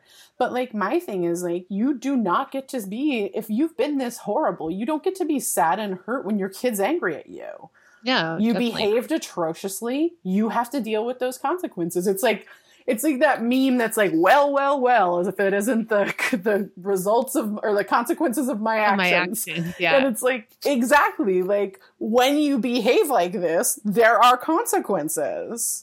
Yeah, and like the fact that he's like now is trying to step up and like pretend like he cares what kind of father he is. He's like, I'm not the father you want or need. And you're like, you haven't been that to Andy either. Like we've never seen you be a decent father. So I don't know why you thought that was even like in the realm of possibility for like who you are as a father at this point, dude. Absolutely. Absolutely. And like I think this is like, it actually is super authentic because like Mr. McPhee is a narcissist piece of shit. So he would frame it in terms of his feelings, Absolutely. So it totally like is authentic. And I bet you this is like a conversation or a situation one of the writers had because like it feels so authentic. Berlanti, anytime you want to come in and talk to us about us, we will be here. Okay. Okay. I agree. I think you're totally right. So we go then back to the camp, and Dawson and Pacey are both wide awake while all the kids are asleep. Yeah. No tent to be found, by the way. I know that part was a little bit weird because like, are there no bugs there? I thought the East Coast was a lot of bugs. Here's my, I mean, like I go camping a lot and, like I go camping with friends a lot. So I actually do know people that don't sleep with a tent. I do know that. But like, we don't really have bugs here. I camped outside in the summer at the Grand Canyon once. Like there was a tent that a couple of people were in, and then me and my cousins like slept outside under the stars. Yeah. I will say to you that my concern was less about the bugs and more the fact that it's fucking April in New England, and I feel like this one sleeping bag that they're in is like not quite enough. Just like I mean that too, but like if Andy and Jeff are sleeping outside, I don't know, maybe that they're like, but their backpacks were so big, like they had cold. To bring like a negative, like a 4-season sleeping bag. You and I have slept in a tent in June in Montana, and it was fucking freezing. Yes. I'll remind you. I haven't forgotten that. I'll remind you that I walked a mile and a half to get us a hotel room. Woke you up and said, bitch, we are going inside. Absolutely never again. That's our travel podcast. Later on. We'll tell you all the stories of us being total idiots, getting tattoos before we go camping. I don't call that idiot. Erin, we have getting tattoos on our butt cheeks before we sit in a car for 14 hours straight. Anyway, so Pacey, Dawson's like, it finally occurred to me what hasn't lost luster with time. And it's like these friendships between me and you and Joey. Yeah. And like, I like this journey Dawson's on, but like, and like, I know I don't really like him. So I like, don't give him enough space. But like, this made me so mad because I think like, I feel triggered a lot by white men because I think that they don't appreciate their life that they have, Sure. And Dawson doesn't appreciate that he has all these amazing friends that forgive him for being an asshole to them. Like, you know what I mean? Like they spend their weekends making movies with him. Like he has like friends that is one of the best things in his life. And he's like, I finally realized what makes my life great is my friendships, dude. Yeah. Like all of a sudden. And it's like, I think that's true. And like, so I like that he's realizing that, but on the, like me, because of where I'm coming from, I'm like, fuck you. Yeah. Like, come on. No, like, I hear you. I hate, like dudes do that a lot. And I'm like, you're being ungrateful. Like, come on, Yeah. And we as women are taught to be grateful about everything. Yes. Of the time. So Dawson's like, oh man, like, you're still the same guy, Pacey, that drew up that oath as kids. Like, you're so loyal. And like, Pacey is fucking shook by this because he's like, I'm having feelings for this girl that you say is your soulmate. Well, he doesn't say it yet, but soulmate part yet. But, well, I feel like the word loyalty is like, it triggered me. Yeah. Okay. That two men use that, like he's like, you're pure loyalty. And like, this is not something that girls use. Like, this is not girl code. We have a different code. We would never say stuff like that. But True. Men say stuff like this a lot. Okay. And it's like, as a result of girls not saying it, like, I don't really know what that means. Like, do you think Dawson grows up to be the founder of the cult NXIVM, Keith Raniere? I just don't think he's into Is that where we end up in the year of our Lord 2020? As much as I don't like Dawson, I don't know that I think he's that bad. I know. I'm just kidding. But I just can't stop watching documentaries about NXIVM. I agree with you. It's very fucking fascinating and incredibly compelling. Yeah. And, it seems like cults are like a specific epidemic in the United States the United States. Oof. But that's because our culture was built on a cult. So there's that. But like this idea of loyalty, and it's like a way in which like you kind of see men's friendships. And like, it's kind of like, what does Dawson think that means? Like, how is he loyal? Because he puts up with, like, Pacey puts up with Dawson when Dawson says really fucked up things to him when he's drunk. Right. Like, I mean, good question. But it's almost like there's like this unchangeability about it. Like, whereas like female friendships are fluid, right? Like, I mean, you and I have been friends for 20 years. I would argue that our friendship has changed immensely in the 20 years. Yeah, totally. Partially because we're both 20 years older. Yeah, exactly. And we know each other better and, whatever. Yeah. But there's like, I mean, I'd like to think that we're not trying to hold each other back, like that we're like, okay, Erin's going to do this now. Like, cool. Great. Right. You know what I mean? And even if it's something that I'm like, not my favorite thing, like, I'm not like trying to hold you back. I mean, if you're doing things that I think are like dangerous to your health, I might step in. But like, that's my thing. I guess I don't even know that I think that that's loyalty, which is why this is like a kind of a confusing word that is exclusively used between men, you know? Well, and then that's what I'm saying is that like, there's a part of me that like the idea of loyalty seems very like unmovable. Right. And that's what I was trying to get at is that, yeah. Like, okay. So it's like Dawson's like, you're pure loyalty. You'll always be my friend. And and it's kind of like, would Dawson always be Pacey's friend? Right. And like, I think that there's a way in which I think like they're 16. I don't know that I was like probing friendships at this kind of level at 16. Right. I was like, people like me. Thank God. Like, yeah. You know what I mean? But I mean, you see in your parents where they might have like one or two people they know from high school, but it's like one or two. So you have in your mind, like, okay. That's how many are going to last from that, you know? Yeah. And then B, that like that friendship is completely different because they're like old friends and like, they don't, you know, you might see them once a year or something like that, you know? So you kind of have this idea of how like the way friendship evolves, you know? I mean, Dawson's parents have no friends, so I don't know what like kind of friendships have been modeled for him, you know? But I don't know, that felt such like an interesting take on Pacey because like, obviously as a woman, like that is, I would never describe Pacey as that, but that's just more because not because I don't think that, it's just like, that's not a word I use. Right.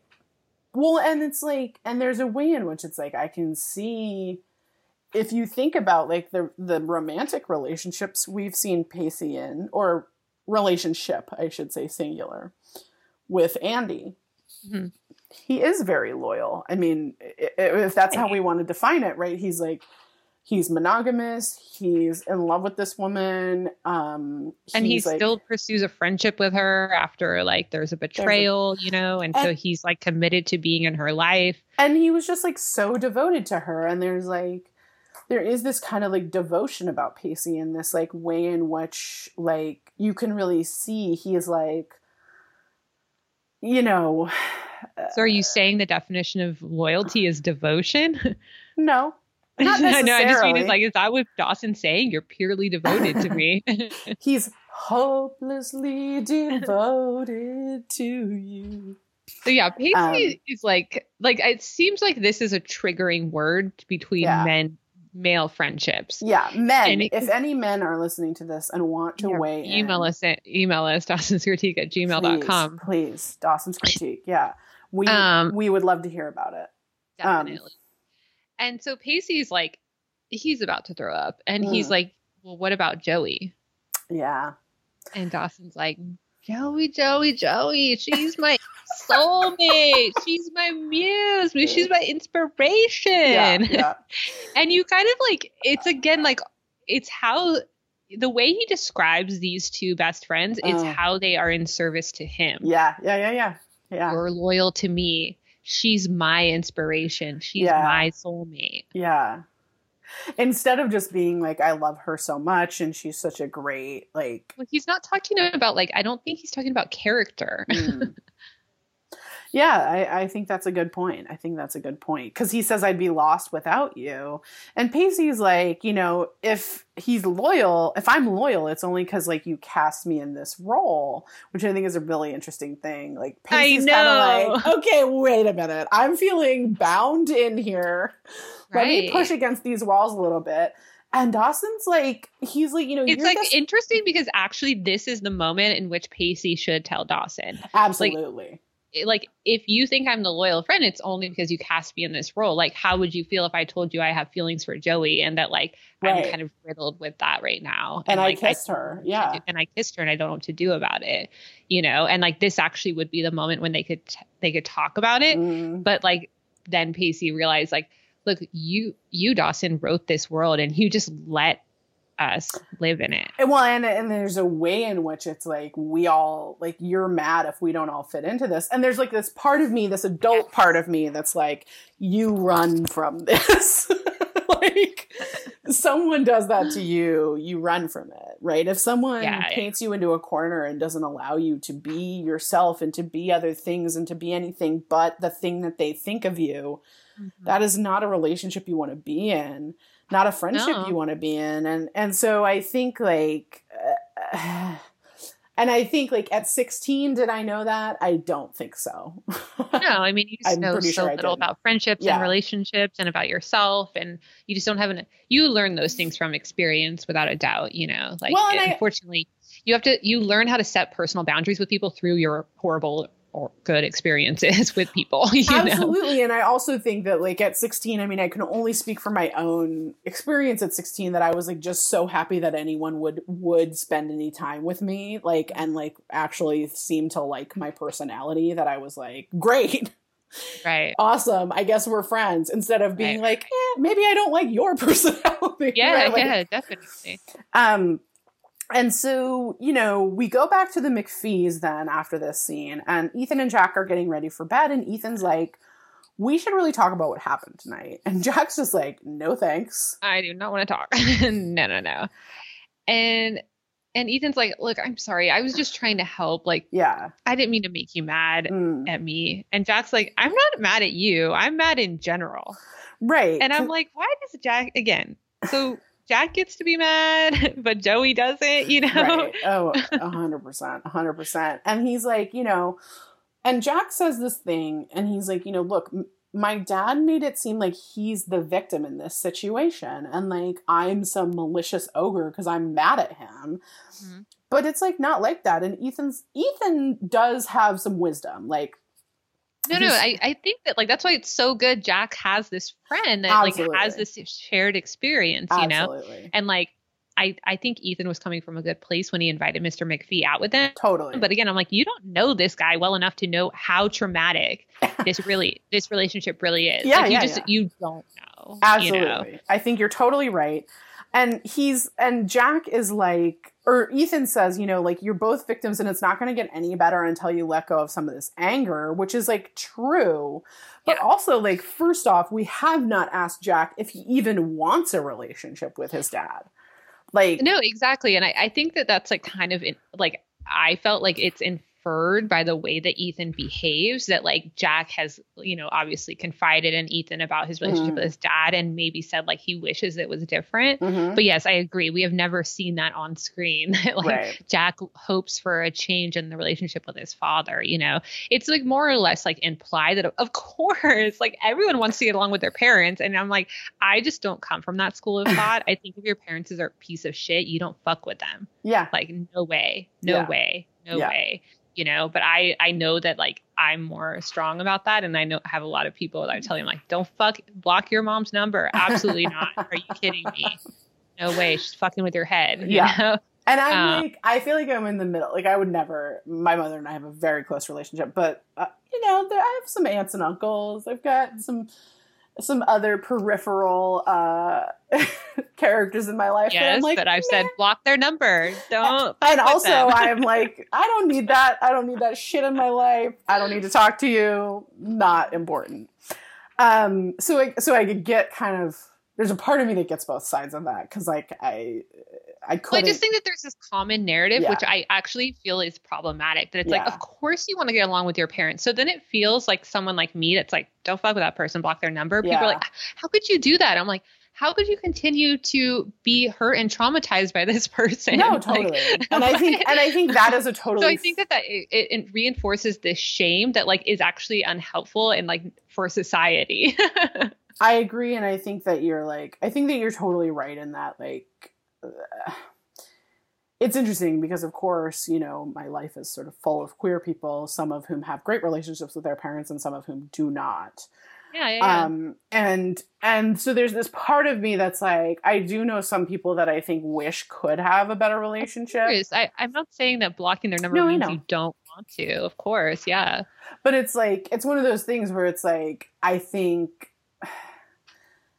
it's like the people that at 16 that didn't have like super great relationships, I think, you know, there were some of them were like, fuck that, fuck them. And I know that like they, in the interim, have like kind of come back around and been like, okay, we'll try to have a relationship. And I think a lot of their parents have realized like, oh, I don't have a relationship with my son anymore. No, I mean, I didn't talk to my mom for a year. She's like, I don't fuck with you. Yeah. No way. I know. Yeah. I know. And so, and I don't think anything's final. That's why I don't think you even have to have like this, like, I'm never talking to you again. I actually don't believe that you should do that. I just think we live in a modern age where you just say, you're blocked, and like, maybe I'll check in on you later, you know? Because you can leave the door open, you know? Yeah. But like, it's just like, that shit can be hard, you know? No, absolutely. And I think what this show does so well in this moment is like Jack being like, why am I the one who's getting looked at as the like bad person when like my dad's the one who's been a total fucking asshole. Yeah. And like that, I think, you know, and Jack says like, he spent a year acting like I'm like a leper, and he cancels one fucking trip and passive aggressively throws that in my face. And like, it doesn't work like that. And to which I say, absolutely, Jack, it doesn't work like that. No, I mean, like, I completely agree, because watching it in 2000, the whole time you're on Jack's side. Yeah. Watching it in 2020, whole time I'm on Jack's side. Absolutely. Whole time, absolutely, you know? Absolutely. Like, I can see why his dad did try to play the victim. It's like, and we're still like, fuck you, Mr. McPhee. Absolutely not, you know? But this is, again, why it's good to have friends in your life, just in general, but like friends that like you have, you know, like a multitude of friends. Right. And so Ethan, you know, Jack expanding his friend group, he's really benefiting from it, you know? Absolutely. And like, you know, and Ethan's just kind of like, yeah, but if you keep like holding on to all that anger, like you're going to have a year and another year and another year, and it just might be too late, like, you know? And so like, that might not be what you want in the future, you know? And like, also like just the other side of letting go of anger is that you don't have to be angry anymore. Right. And that's like, that is all true. And that's all very good advice. And sounds to me like Ethan's been to a lot of therapy. Yeah. Way to go, Ethan. Good for you. Yeah.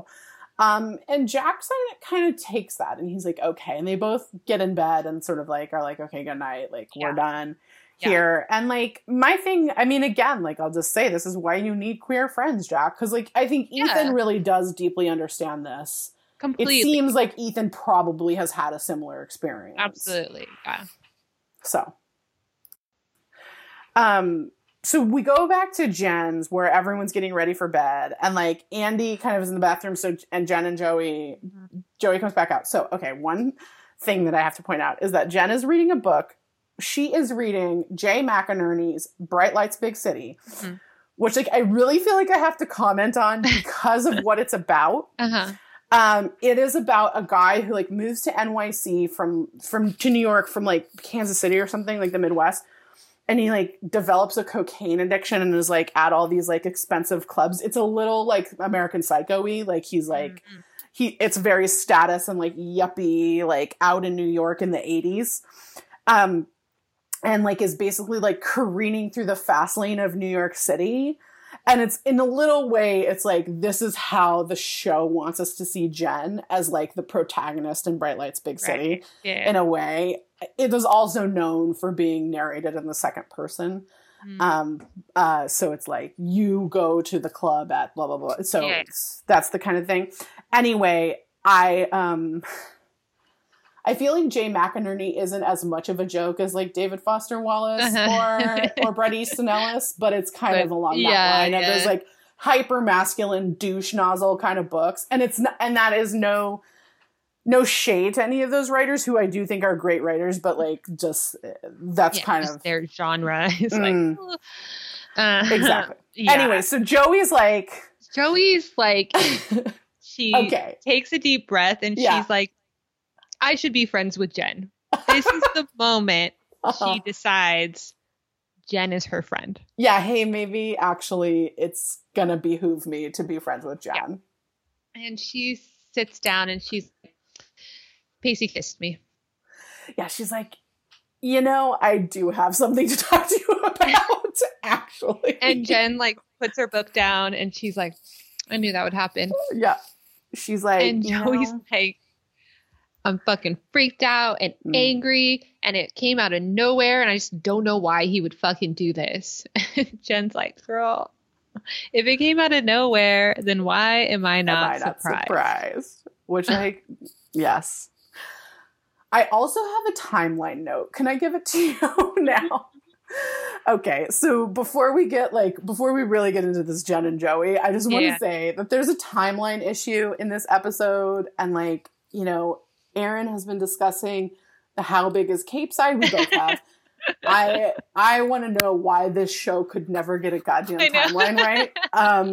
And so Joey says, I talked to Bessie the other day. Yeah. So here's the thing. The beginning of the episode was the day after she went to AJ's thing. So it was supposed to have been the weekend. Yeah.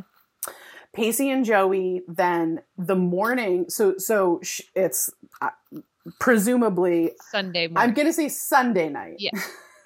the AJ thing happens. No, I think it happened the AJ thing happened on a Saturday night because it was the gala and she leaves, and then Pacey kisses her on a Sunday night. Okay, Sunday morning. I'm gonna agree with you because I think that's what they meant it to be. Mm-hmm. However, earlier in the episode, so in the morning, right? Like Pacey brings her back. It's super early in the morning. Yeah. Pacey goes out to breakfast with Doug. Yeah. Joey has breakfast with Bessie. Yeah. They have the conversations that we saw at the beginning of the episode. Pacey tells Dawson at the lunch table, at school, or at the it might have been at the fort. I was talking to Doug this morning in the diner. Oh yeah.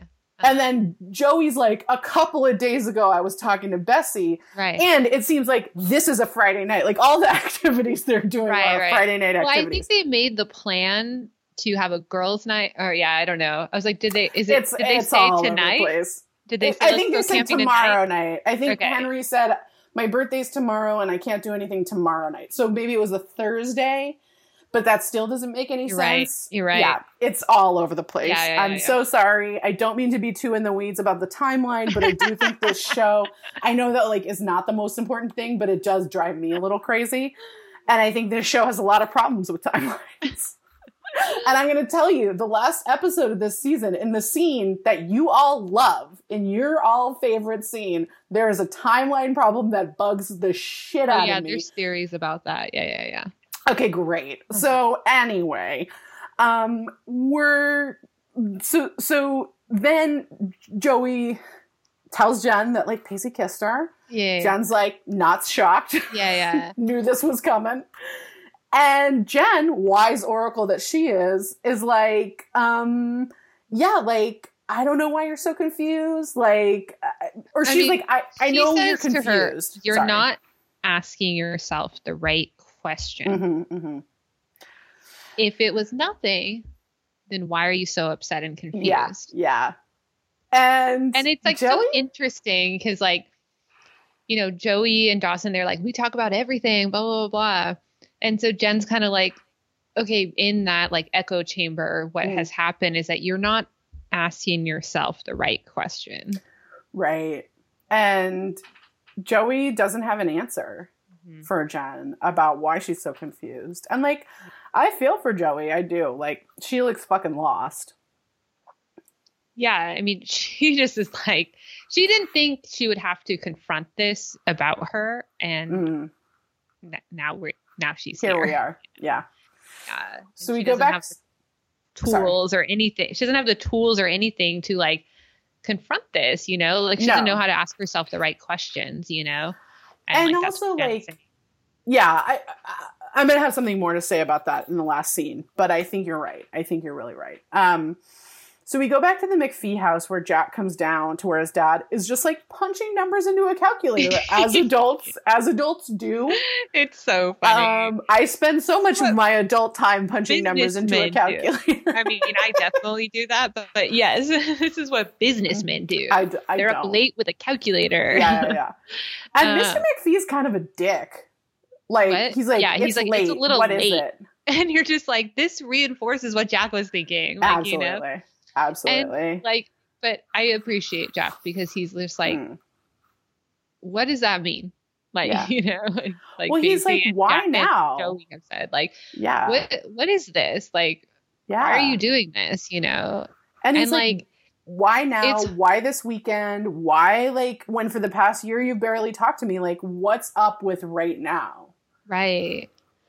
And like, I just like, I want to give Jack such props because like the thing with parents is it's really hard. You have a really weird dynamic with them, and to like have this space to be like, what are you doing? Like, can you like they're about to have like an adult conversation. Yeah. Probably for the first time ever, you know? Yeah. And I think that that's one of the like things that like, you know, is hard is, well, obviously the transition to an adult relationship with your parents is always the hardest thing, you know? And it kind of seems like Jack is having to do that transition earlier because he's gay.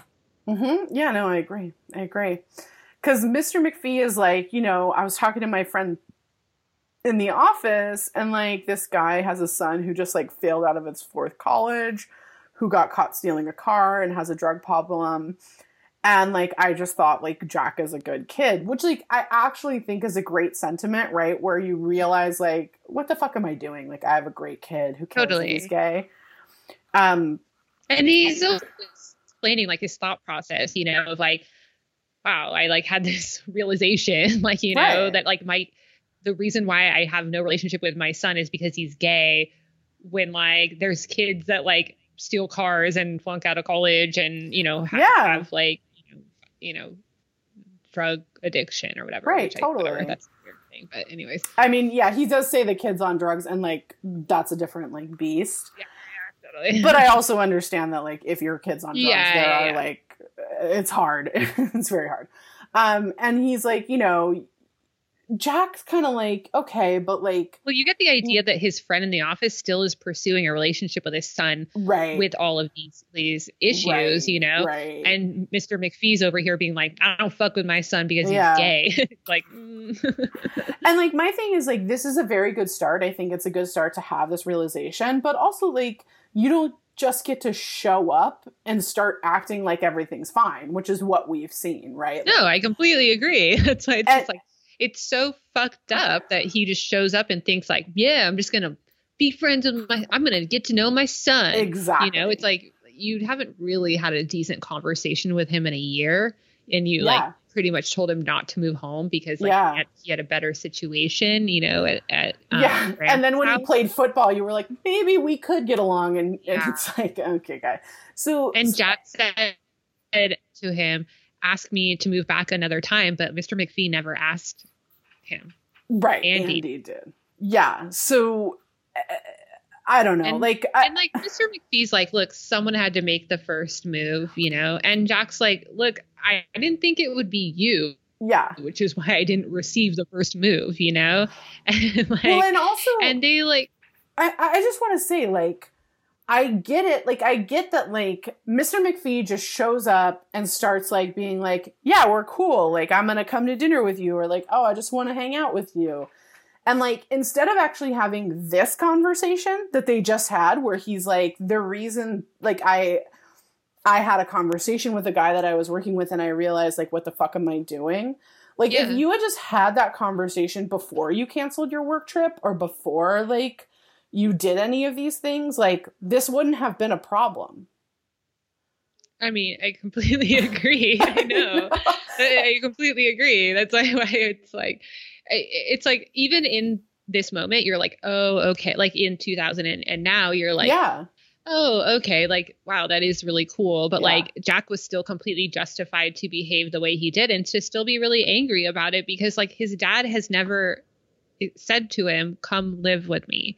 His dad has not, like, Jack laid out what his boundary was and his dad didn't. So why would Jack think that his dad has forgiven him? Jack literally said, if you have come around to me being gay, ask me to move back home. Yeah. And Mr. McPhee didn't do that. So therefore Jack is operating under the other terms, which Mr. McPhee laid out. Yeah, totally. And then like, just like, so when Mr. McPhee says someone had to make the first move and Jack's like, I didn't think it would be you, then Mr. McPhee does the dumbest metaphor and moves a chess piece like is like, oh, the first move. And then Jack like does too. I mean, I hate that metaphor, but I do think, you know, when you look at this whole storyline and how it like plays out in this whole episode, there's this part of me that's like, it's complicated, right? Like, yeah, there's this way in which like, I don't think that anyone is being malicious. Like Ethan's not being malicious. Jack's not being malicious. Mr. McPhee's not being malicious. They're all trying. It's just that the communication is like off about like, here's what I'm trying to do. And here's what I'm like trying to achieve. And I do like that by the end of the episode, it's like, Jack's not mad at Ethan. Ethan's done the thing that like, right. Ethan and Jack, like, I think Jack is right to be tentative with his father because like, you don't just build trust right away with someone who's been a total piece of shit to you. I think that like, if you want to have a relationship with your parent after they've been a piece of shit to you, like you do kind of have to like find a way to feel comfortable doing that. And Jack's like, okay, I'm going to try to find that way, but still be tentative. And like, and the way we're going to move forward is to have like open communication, like, you know, and Jack's the one who's like, like he brought up the conversation, you know, so he's kind of laying the groundwork for that. Yeah. And like, again, I agree. This Mr. McPhee, I still think he's a piece of shit, like, you know, but I do think that he's changing his mind, you know, and he's in the process of changing. And like, I want to, in our society, normalize that and to normalize like accepting people back in the fold if they do change their mind, because that's only where we're going to encourage people to like not be pieces of shit. Right. No, I agree. You know? I agree. And like, and I think like, just to kind of tie it to like kind of some of the things we're dealing with right now as a society is there's like a way in which I think as white people, we have this responsibility to like to be like, okay, like for our friends and family and, you know, neighbors who have like bought into this white supremacy shit, instead of cutting them off entirely, being like, and believe me, my sort of like interior wants to just cut them off entirely. But as they transform and as they move forward, being like, okay, how do we try to help you move forward? How do we try to, and like, that's our burden to bear. And that's the thing that we need to help with. And, you know, I mean, I just think like this parental situation, it feels so relevant to today as well, like you're saying, because like, you know, our parents were brainwashed by the Cold War to be triggered by the word socialism. So like the mere mention of that makes their brain short circuit. And you're like, well, fucking the police is socialism. Libraries are socialism. Public school is socialism. Shit that you use every day is socialism. So, you know, I know there's some deprogramming you need to do, but like, come on. And like, that's like, and so as our parents change and grow, like, you know, and hopefully like a lot of people's parents are changing. I know mine are. Like, I feel like it's my duty to be like, I'm going to help you change in the way in which you need to. You know, because your echo chamber has been brainwashed. You know? The next morning we go to Dawson and Pacey, who pack up, and like Pacey takes all the boys and like starts heading them back home. While Dawson's like, see you guys. And I'm like, whoa, why isn't Dawson going with them? Pacey's got all these like little, like three little boys. And we go back to, so whatever, they leave. Then we cut to Pacey and Buzz, who go into a convenience store. Okay, so I have a thing. In Boston, they call convenience stores Packies, like a package store, Packies. If one of our Boston correspondents can weigh in if that extends to the Cape, I would love to know. I am kind of obsessed with regional terms for a corner store, like a bodega in New York. Or like a convenience store or corner store. I'm very obsessed with this. Anyway, East Coast correspondent. This a mini mart. I don't know. Is that a colloquialism? I don't know. Please, Dawson's critique. I feel like here we say 7-Eleven for even all if of it. It's like not a 7-Eleven. Or like, I think I say that. Strange things are afoot at the Circle K. So anyway, sorry, that's a Bill and Ted reference. So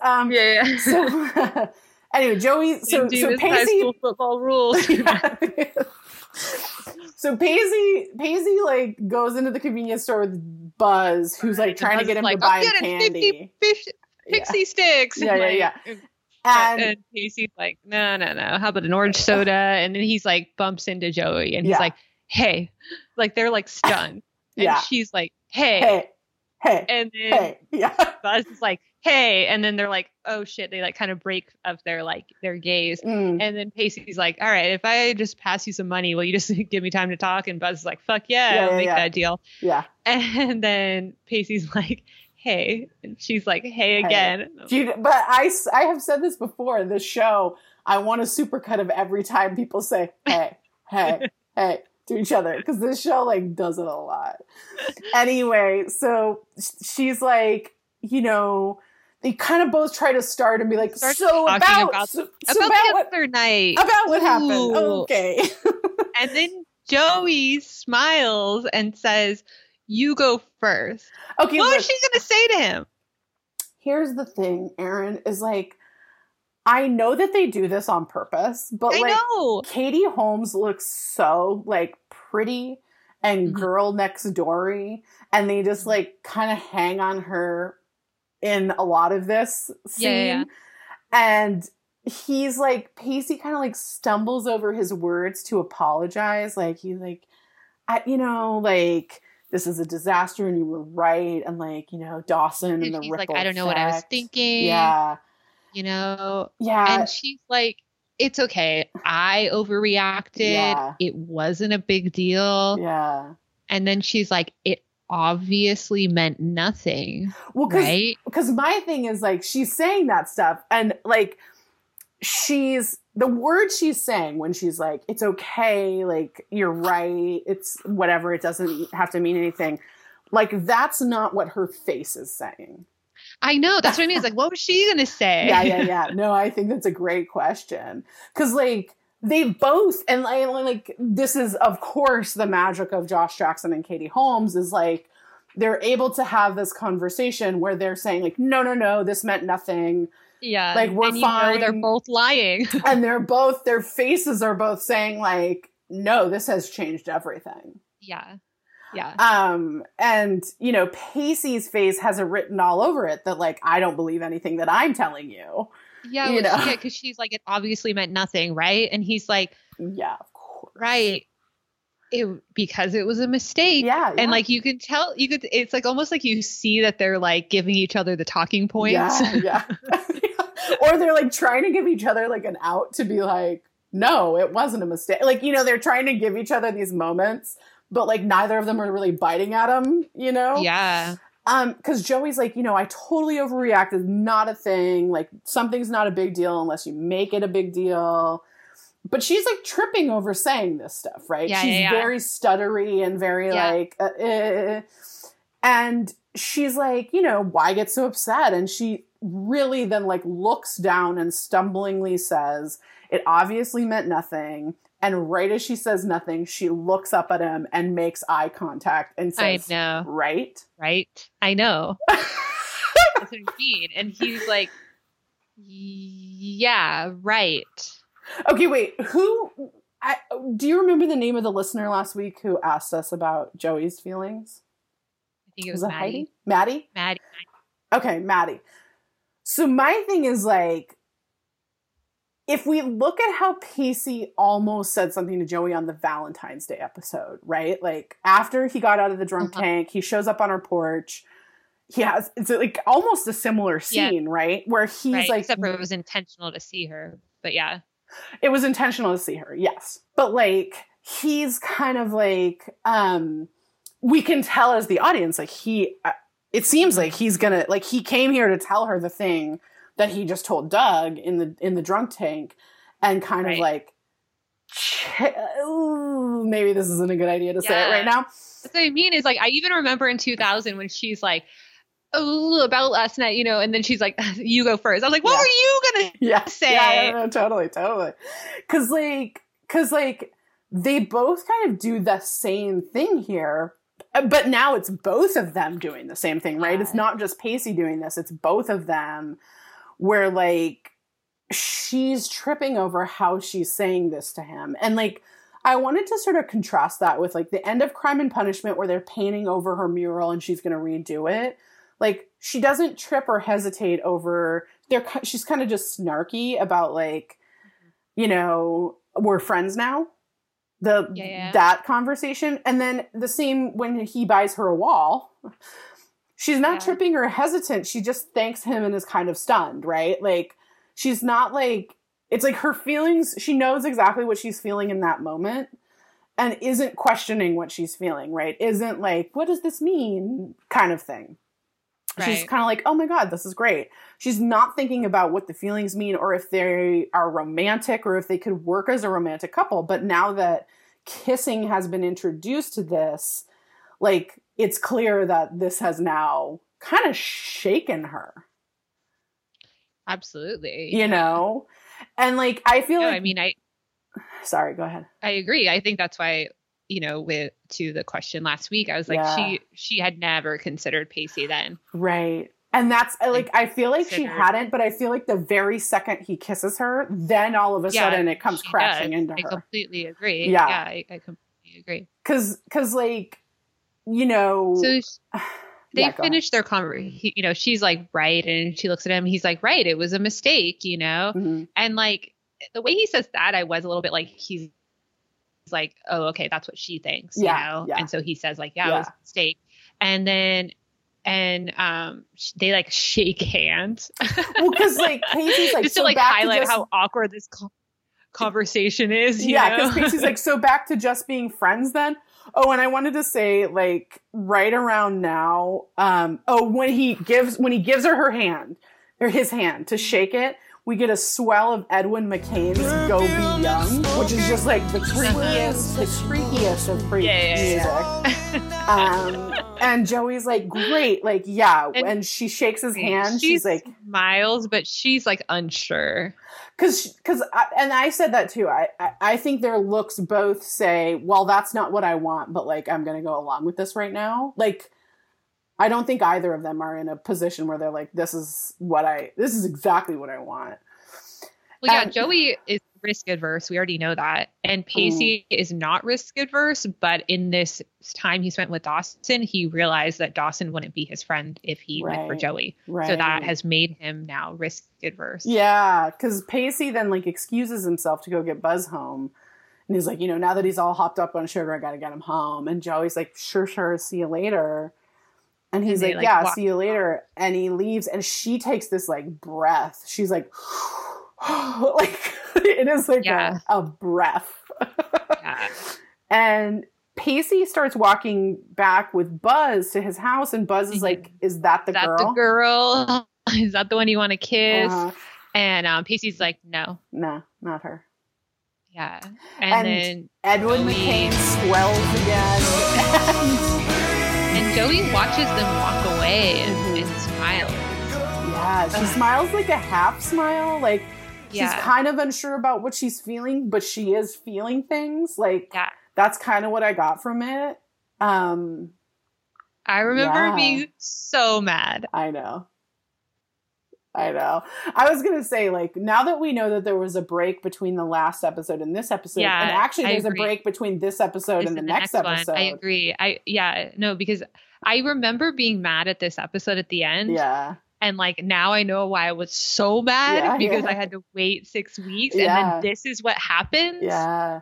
Yeah, because it's like Dawson's feelings, you know? And like I know it's complicated and I get it, and I know I was in a different place where like Dawson was like dead to me. So like it's different, but like it's just like I was just like, what? They give us the kiss and then they're like, nope. Yeah, and it's like it's interesting because it's like we've had this kiss now, right? Like Pacey kissed Joey. They've kind of dealt with it, not really, but kind of. But I feel like at the end of the episode, this last scene between the two of them, what makes it very clear is that the axis of this world has shifted entirely. Right. The axis of the world that we know as Dawson's Creek is now on its side. Like it's in a completely different place. And like, it doesn't, I mean, it's hard for me a little bit to talk about knowing the next episode that's coming. Yeah. Which I will spoil is my favorite episode of this series.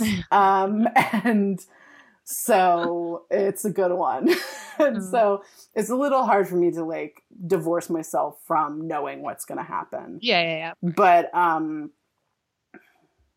also there's a part of me that does remember this, that does remember the feelings that I had, and thinking like, you know, as they sort of broke this story and as they sort of allowed this world to be shifted so significantly, that this is where you first really felt it. Like, oh my God, this is like an entire shift. I definitely think you walk away from this episode thinking that Joey has feelings for Pacey, whereas before, when like, you know, he's like, you thought that what, you know, and like, you're like, she wasn't going to say that she liked him, you know, even though you wanted her to. Right. And like, you know, in all of the ending scenes, like you never know how Joey feels, you know?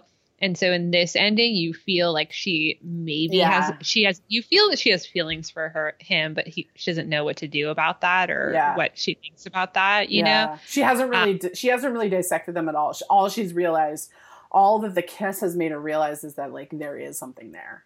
Absolutely. Yeah. It's kind of made her like plunge into it. And I wanted to say too, one of the things that you and I have been talking about a little bit off mic, and I wanted to bring it into the podcast, is like, in this age of streaming, I think it's really hard to like convey, and I hope we're doing a good job of it, of conveying like what it was like to wait these long periods of time. Because even right now we're watching it. I mean, we're watching it week to week, and like, yeah, sometimes I'll watch like the next episode, you know, while I'm, you know, whatever, putting things together. But like the fact that there was like, it was like the episode where it ends, last week's episode where it ends with Pacey kissing Joey. And then there was like 4 or 5 weeks. And then there's this episode where like it kind of all seems to fall apart, right? In a certain way. Exactly. And then there's 4 weeks, 3 or 4 weeks. Okay, I think, yeah. It's like the end of April. It's April 26th. Okay. So it's 3 to 4 weeks. And it's like, what is hard to replicate is that slow burn. Yeah. And how that, like, the time that you spend in between episodes living your life, that, like, because you're experiencing the passage of time, it's like they are too.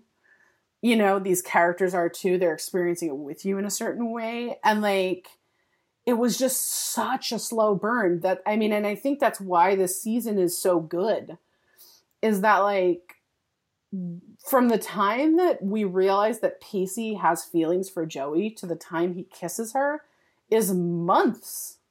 Yeah, totally. Yeah. Months and months, you know, like we've gone through Christmas and Thanksgiving and like all these other things. And then like finally we get here. And here we are, you know, at this, and then you're like, it's like stuttering a little bit, right? Like you're like, oh my God. Yeah, that's why I was so mad. Oh my gosh. So who are you rooting for?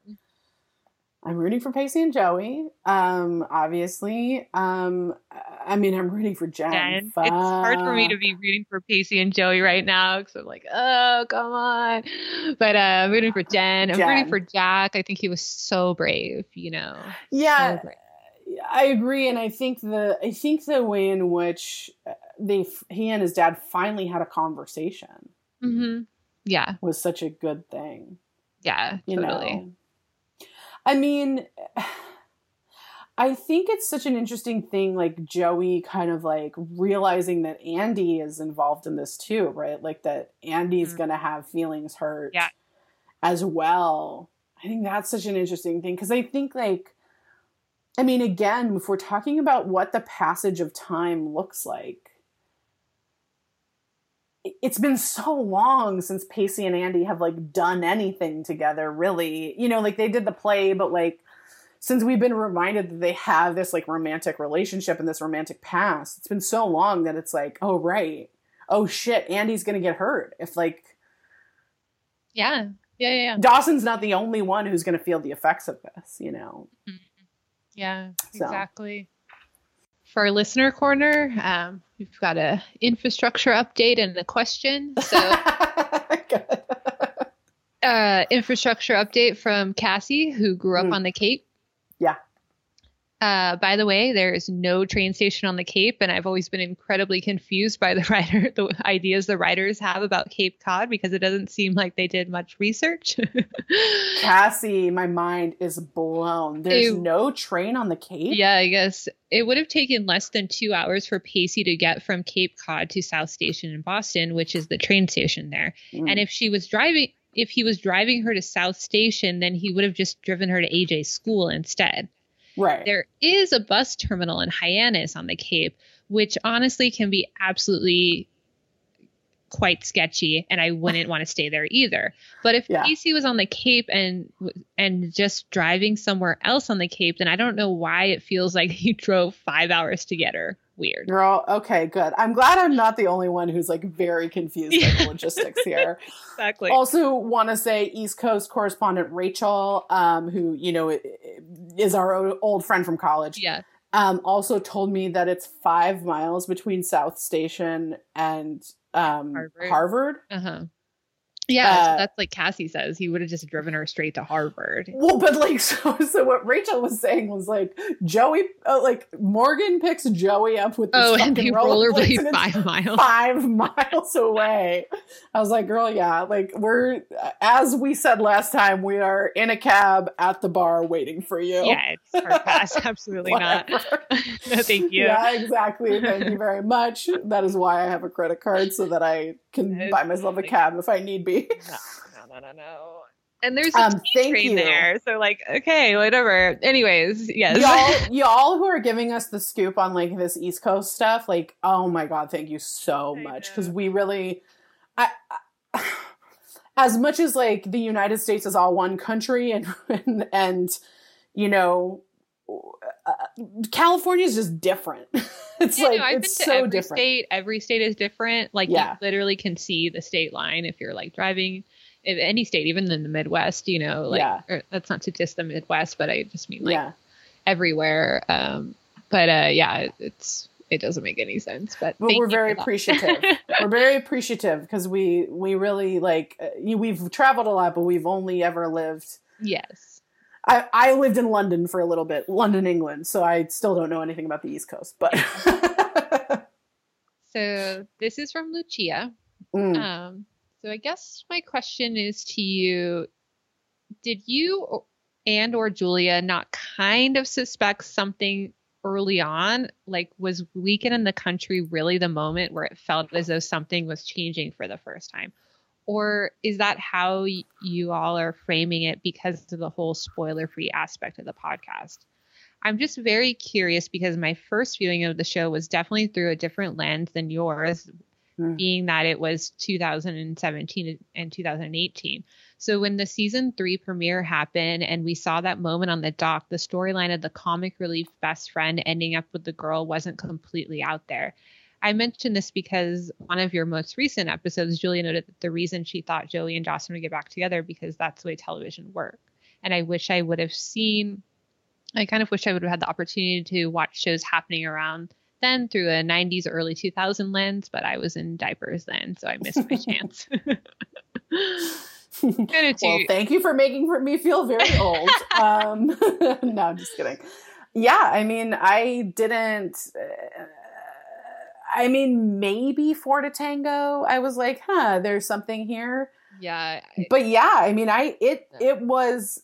Weekend in the Country was when it fucking slammed into me like a pile of bricks. Like, oh my God. I completely agree. And like, again, like Julia was saying earlier, like watching week to week is such a different experience. And like, I do feel sad for young kids, but like, I don't really want to say that this is the only way to watch TV. It's just like a personal opinion. And I still watch shows week to week because like the experience to me like makes the show better. You know, because you're like, you get to think about it, you get to like live in it, you know, and so the binging thing, like, it's just a different experience. It's just different, yeah. Mm-hmm.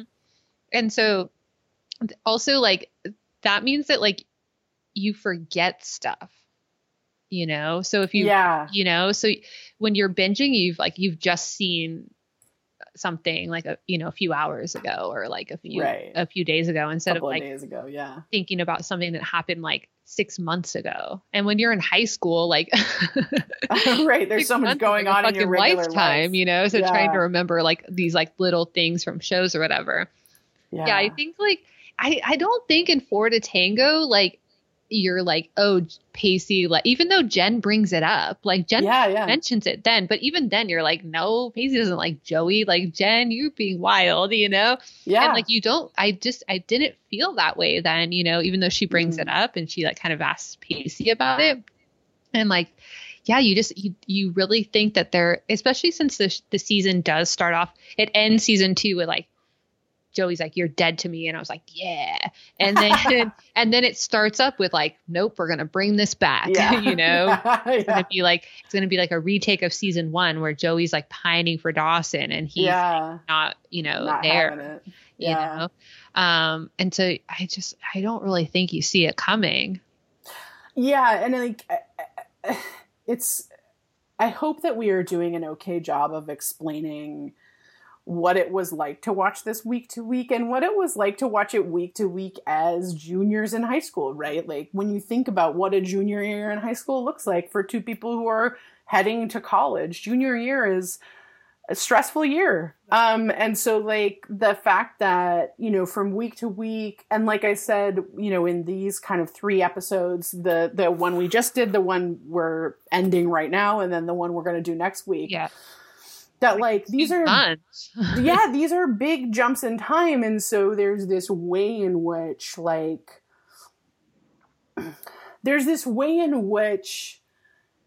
it, even though like if you binge watch this, there's a part of me that's like, okay, it's like the second half of season 3 that you start to feel like, okay, maybe Pacey and Joey are like on a path towards each other in whatever way that's going to end up.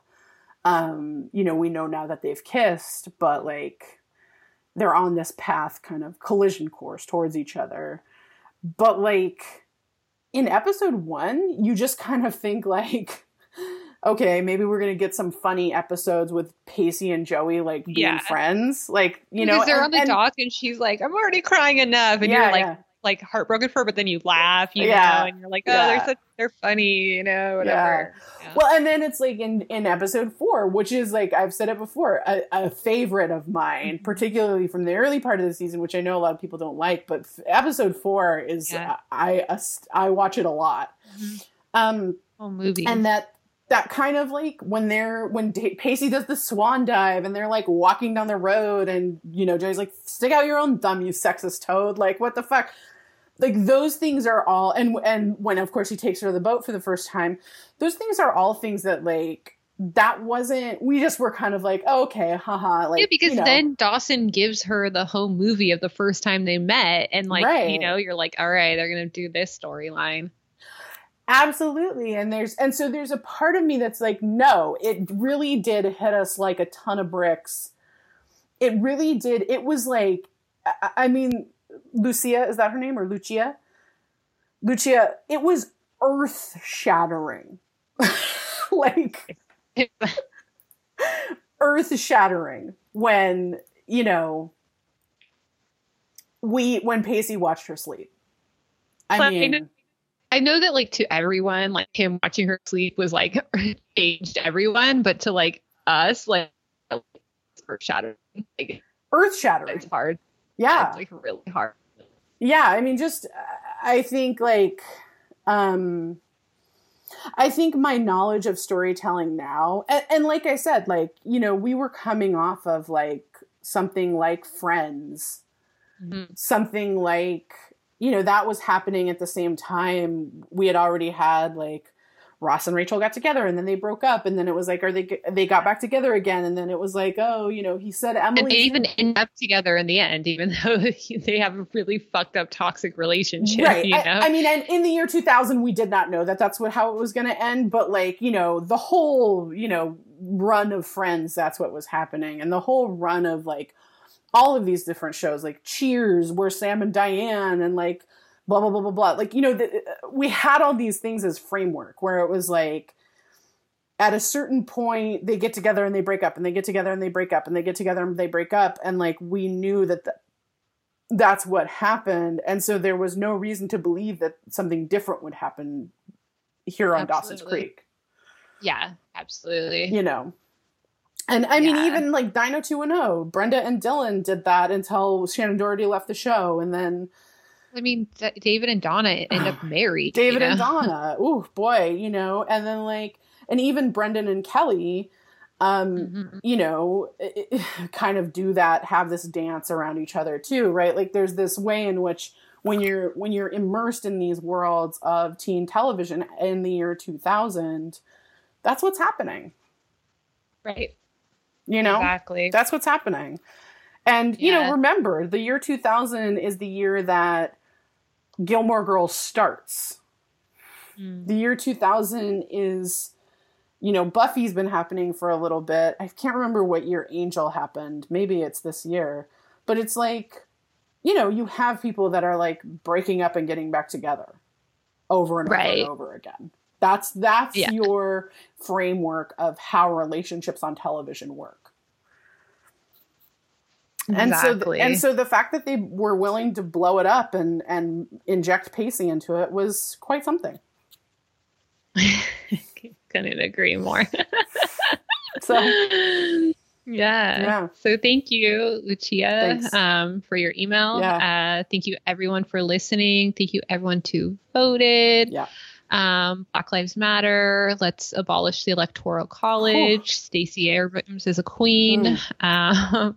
Stay safe. Wear your mask. Things are still wild out there. You can follow us on Instagram and Twitter at Dawson's Critique. You can email us what you think of the word loyalty. Dawson'sCritique@gmail.com. We want to shout out our boy Killia for making our theme song. You can find him on Instagram at Go Freaking Crazy. You can follow my Finsta at Aaron.Hensley. We want to remind you can pre-order our book, I Remember Everything, Life Lessons from Dawson's Creek, wherever your books are sold. This week, why don't we suggest Bart's Books in Ojai, one of the best bookstores in the world. I also want to say, you know, Aaron said Stacey Abrams is a queen. There's a great Black-owned bookstore called Harriet's Books in Philadelphia, Pennsylvania. Order her books. You know, totally. I ordered a couple of Stacey Abrams books this afternoon, just to give her some money, and just do my best to say thank you for helping deliver Georgia. So, you know, wherever it is you get your books, order from your local bookstores. They really need it. We would like to thank all of you who have written a review or liked us or subscribed on any of the places you get your podcasts. Please do that if you haven't already. And, you know, thank you, like I said, to those of you who have. We would like to thank, as always, Andrew Bush, who we cannot wait to see again.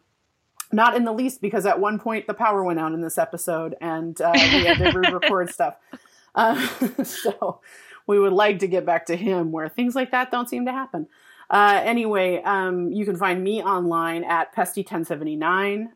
You can find my company, Rarebird Books, online at rarebirdlit.com or on social media at rarebirdlit. This has been a Rarebird production. I don't want to wait for our lives to be over.